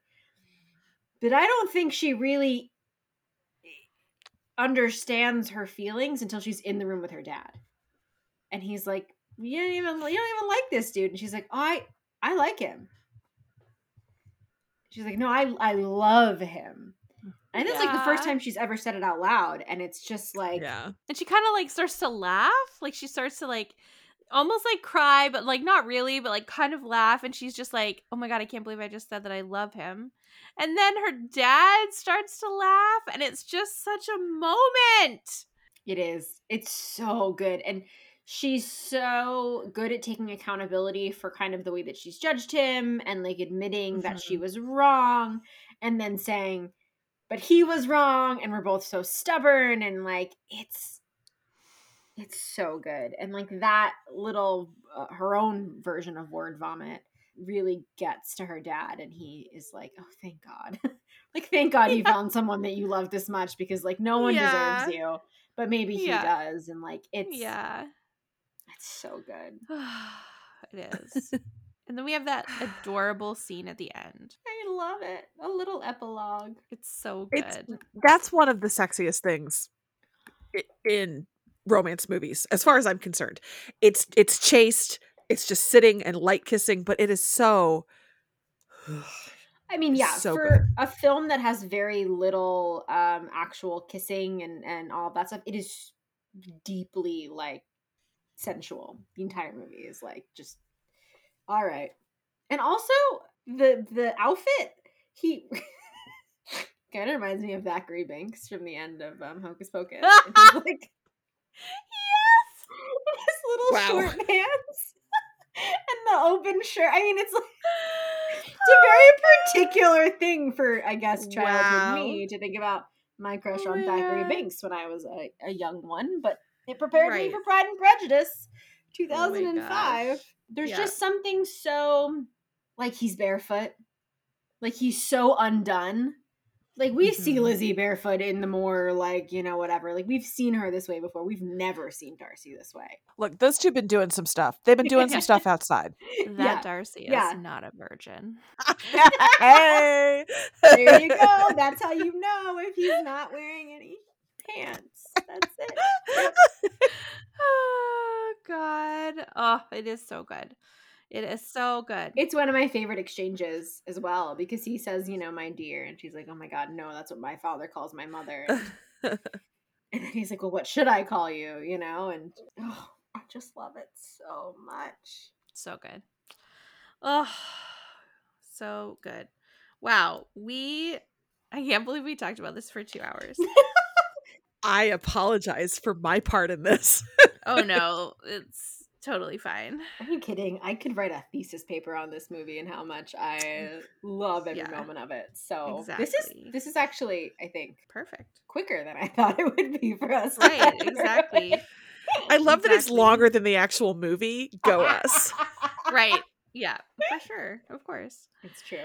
Oh, gosh. So, Sarah, one of the things we do on this podcast is we talk about things that we can't stop thinking about. And so, as our guest, you get to go first. Okay.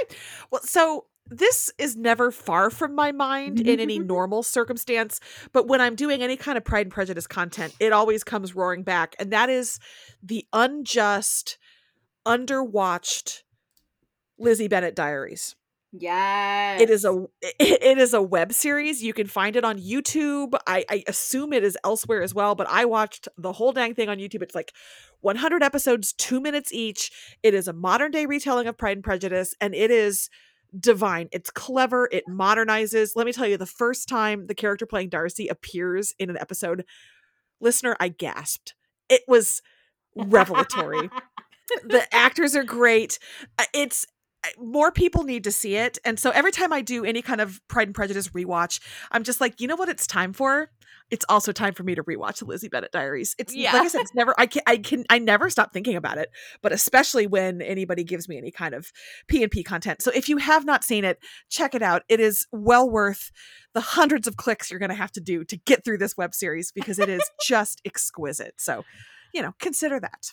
Yeah. I mean, and 100 minutes or like, you know, 200 minutes. That's not bad. Long. It just feels daunting because you have to. It's just a lot. It's a long playlist, but it's not a long watch. It's a joyful, breezy watch. It's really great. Yeah, but they're in tech, and she's doing a video diary, and so good. And actors turn up in roles ever so often in actual like Hollywood things. I'm always just like, oh my god, so it's worth watching. Awesome. I think the actor who plays Bingley he gets pretty regular work. Like I've seen him around a lot since this. They also did Emma Approved, which is Emma, modernized web version, and the Knightley in that is pretty regularly in things that I watch, and every time I'm just like, yep, there he is. Hey, you. I see you.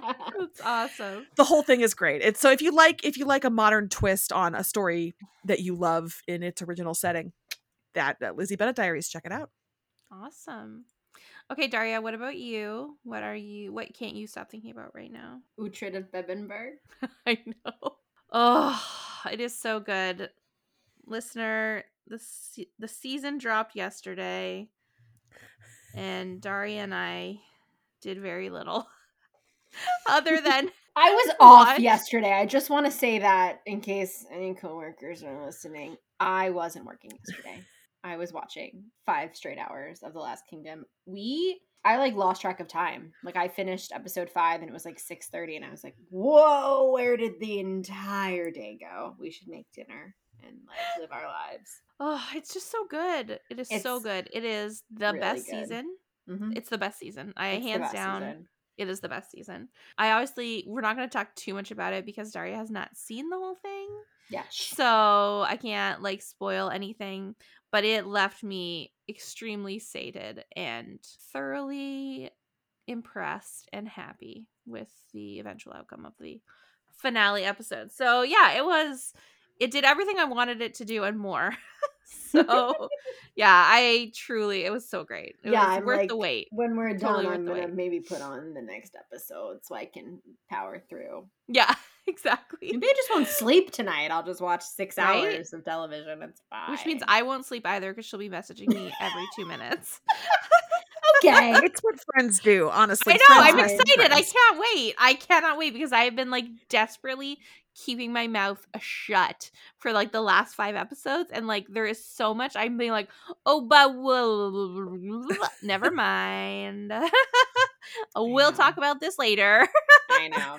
So yeah, that's literally all I can think about. What about you? Oh, well, mine is, it has 2 words and it rhymes with Schmantony Schmemberton. Okay.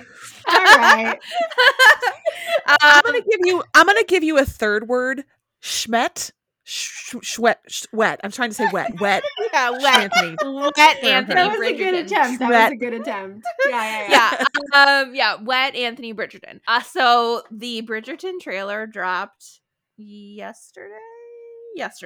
Yeah. And oh boy. Now Sarah can't tell us anything about it, so we appreciate and understand your media ban. However, wow, what a trailer. I am so excited. I have been waiting for this movie or this TV show for 10 years. That's when I read the Of I Can Who Loved Me. So I'm very excited. Anthony and Kate are my absolute favorite Julia Quinn couple of all time. Nice. All time. So I'm very excited. Oh, it's so... I will say, having seen all of season 2, I got excited all over again watching the trailer. The trailer, yeah, it's an exciting trailer. There's something to be said about a marketing team that knows what it's doing, and the Bridgerton marketing team is so fucking savvy. They hit all of the right spots. All of their posters, all of the promotional stuff that they've been releasing, and the trailer is cut so well. I know. I watched it 5 times tonight. I mean, it's almost cut as well as Anthony Bridgerton's abs. Am I so sorry? I apologize for that. But I also feel like they're doing a really nice job of appealing to book readers, but also just show watchers. So that there are things that book readers are going to be like, oh my god, that's that scene, that's that moment, right? Yes, the dog. Newton, exactly. Yeah, or the Pall Mall. I was going to say the Mallet of Death, right? The croquet scene. I was waiting. I thought it was in the trailer, but I don't. It was. Yeah. Say things first. No, there's a huge part of the trailer that's the croquet scene, which is one of the best scenes in the whole book. It's gonna be really fun, I think, for us to talk about season 2 when it comes, because I've never read any of the books. I am strictly a show watcher, and Jenny has a lot of insider knowledge, so it's going to be interesting to kind of see what stands out for me versus what stands out for her, knowing everything that's supposed to happen. Right. Yeah. Which is also sometimes like a problem because I'm like, oh, but wait. Blah, blah, blah. So I've kind of like, but at the same time, I think Bridgerton does this thing, and I feel like that's what happened in season 1. And even though Daphne and Simon was my least favorite book from Julie Quinn, it still did this thing where, like, even though it wasn't the same as the book, I was super satisfied. Sarah is having a seriously hard time not saying anything. I thought season 1 did a nice job of keeping the spirit of the book, but adapting certain things that probably needed to be adapted for cinematic reasons or season-long storytelling reasons. Absolutely. And so Bridgerton is one of those adaptations I trust to adapt and to adapt smartly. Sometimes I feel like there were some choices they made that I was like, why make that change, or why stick with that when you could have changed it? But for the most part, they seem to do a really good job of knowing what is going to play better on screen in 2021, 2022. Yeah. So that's all I'll say about season 1. And inadvertently season 2. I noticed. Okay, we will move on. So very briefly, we are just going to touch on that. Normally, what we would do is have our Book of the Week segment where we talk about the book that Daria and I have read, and we go into a little sort of, you guys have heard it before. But today, we are doing something a little bit different. We thought we would let Sarah tell you all about her new book that is available now. It's called Tempting Fate. And Sarah, take it away. Tell us about your new release. All right. So Tempting Fate is the last book in my Cinnamon Roll Alpha series. I tend to write nice men, but they are men who are confident and know what they want. And so they're cinnamon rolls, but they are not betas usually. They're usually anyway, Tempting Fate is the second chance romance I've always wanted to write. I've always wanted to write a book where the couple loved each other, had a painful breakup, and then had to figure out how to forgive and meet each other as the people they are today. And so I wrote this book, and I have these two characters who are deeply wounded by each other and who end up working together. She was a rich girl. He was a poor boy. Her parents hated him. And that is a big part of the reason that they broke up. And so years later, their roles are reversed. And she has walked away from her parents' money. She's struggling to keep her nonprofit tutoring center open. And Leo, the hero, is suddenly in a position where he has money that he can give as a grant to her organization. And neither of them really wants to work together, but he sees that she's doing good work in the community, and she sees that she has no other way to keep her organization going. And they're just like, well, guess I got to look at your stupid hot face for the next 6 months. Great.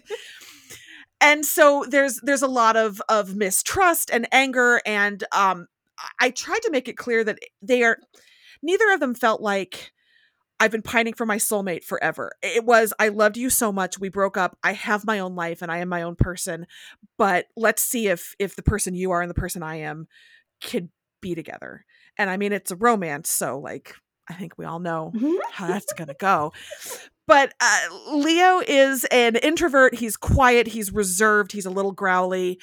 He doesn't want to fall back in with her because she hurt him so badly last time. And Faith is, she's confident. She's plus size. She's my first really explicitly full-figured heroine. And I loved writing her because she's smart. She's charming. She knows she's good at her job, but she has bad days just like everybody has bad days. So, weight and those issues are not front and center all the time with her and in this book, but they're also not glossed over and everything is perfect all the time. So it is, I hope, a well-rounded approach, but joyful and affirming. And Leo just loves her, man. He just loves her. And so as they find their way back to each other, that's some of what they work through. And they do go camping, and do they end up with only one tent? I don't know. You tell me. Like, is that a thing that I would do to my readers? Not me. Yeah, totally me. That's totally something I would do. So I don't know. Jenny, you've read it. What did I'm so bad at talking about my own stuff. What did I leave out? No, that was like perfect. Yeah, no, that is exactly it. Like, I don't want to like brag, but like, yeah, I did get to read this book before anyone else. She was like the third human to get to read this book. Oh my Yeah, god. so I know, very lucky. Yeah, it is. I mean, I have like yelled at Sarah over text message multiple times about how much I really like every chapter. I'd be like, blah, blah, blah, blah, blah. Yeah, like I really did love it. And you're exactly right. Like Faith and Leo they're so great. Like, and watching them like find their way back to each other is, yeah. I mean, I love a second chance romance. I really do. I truly do. So you did like an incredible job, like truly. Okay. And also your like side characters are so great. Like that's one of the things I love about romance novels is that you get these like this sidekick, all these sidekicks that are just like there to like help these two get together, or maybe not, maybe they're the little bit of an antagonist, but they're still really fun, and like there's so many like great sort of parts of this book that I loved, and like of including like William, and like I won't say more, but like I love him. So I gave my hero a best friend, like a golden retriever man best friend, and accidentally wrote somebody who needs his own book, and I didn't mean to, but I guess he's getting his own book now. Like I guess that's the next thing I'm writing is William. So, and it's honestly because of Jenny, because she was just like, "You're William. You're gonna give me William, right? Like William, maybe a little more William." Maybe a book where William takes off his pants, maybe? Jenny didn't say that. That's me. That's me saying that. But. I thought it, though. I definitely thought it.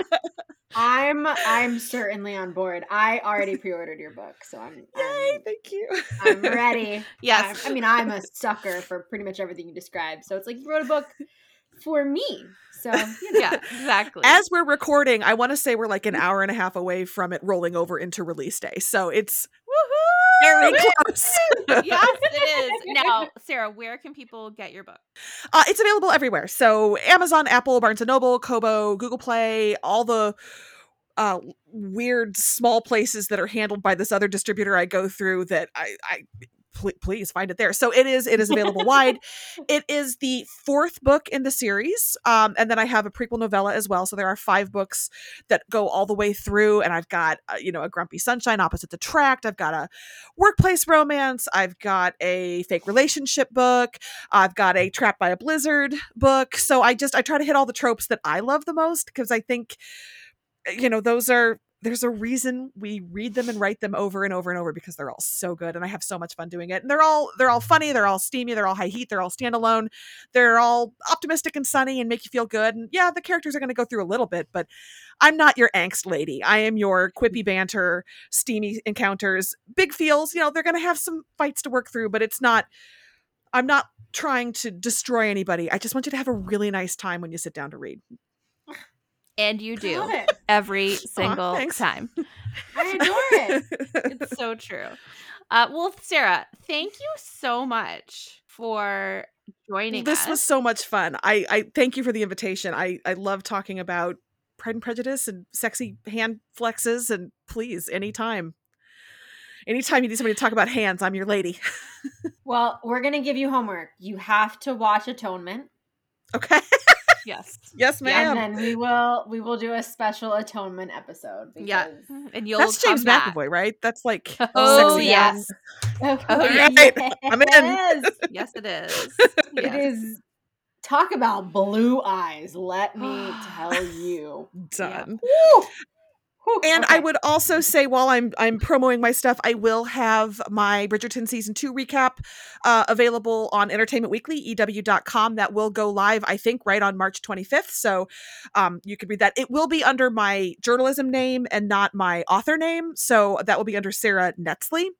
But if you go to EW.com and look for Bridgerton recap, you'll find me. So, and I will also put it on all of my socials. I will not be shy. Yay. And we will be retweeting so that everyone knows. Yes. We'll much like Newton the Corgi in season 2, I will not be shy. I love it. I love it. Well, Daria, where can they find us? All right, guys, if you are curious to kind of go through any of our back episodes, you can find us at hotelvicarious.com. If you want to email us and tell us what a Colin Firth Darcy fan you are, that's hotelvicarious@gmail.com. And if you want to argue with us on social about the Darcy bracket, that is Hotel Vicarious on Facebook, Twitter, and Instagram. Well, listener, we appreciate you sticking around for such a lengthy and interesting, joyful discussion about Pride and Prejudice 2005. So thanks for checking in, and we hope you enjoyed your stay.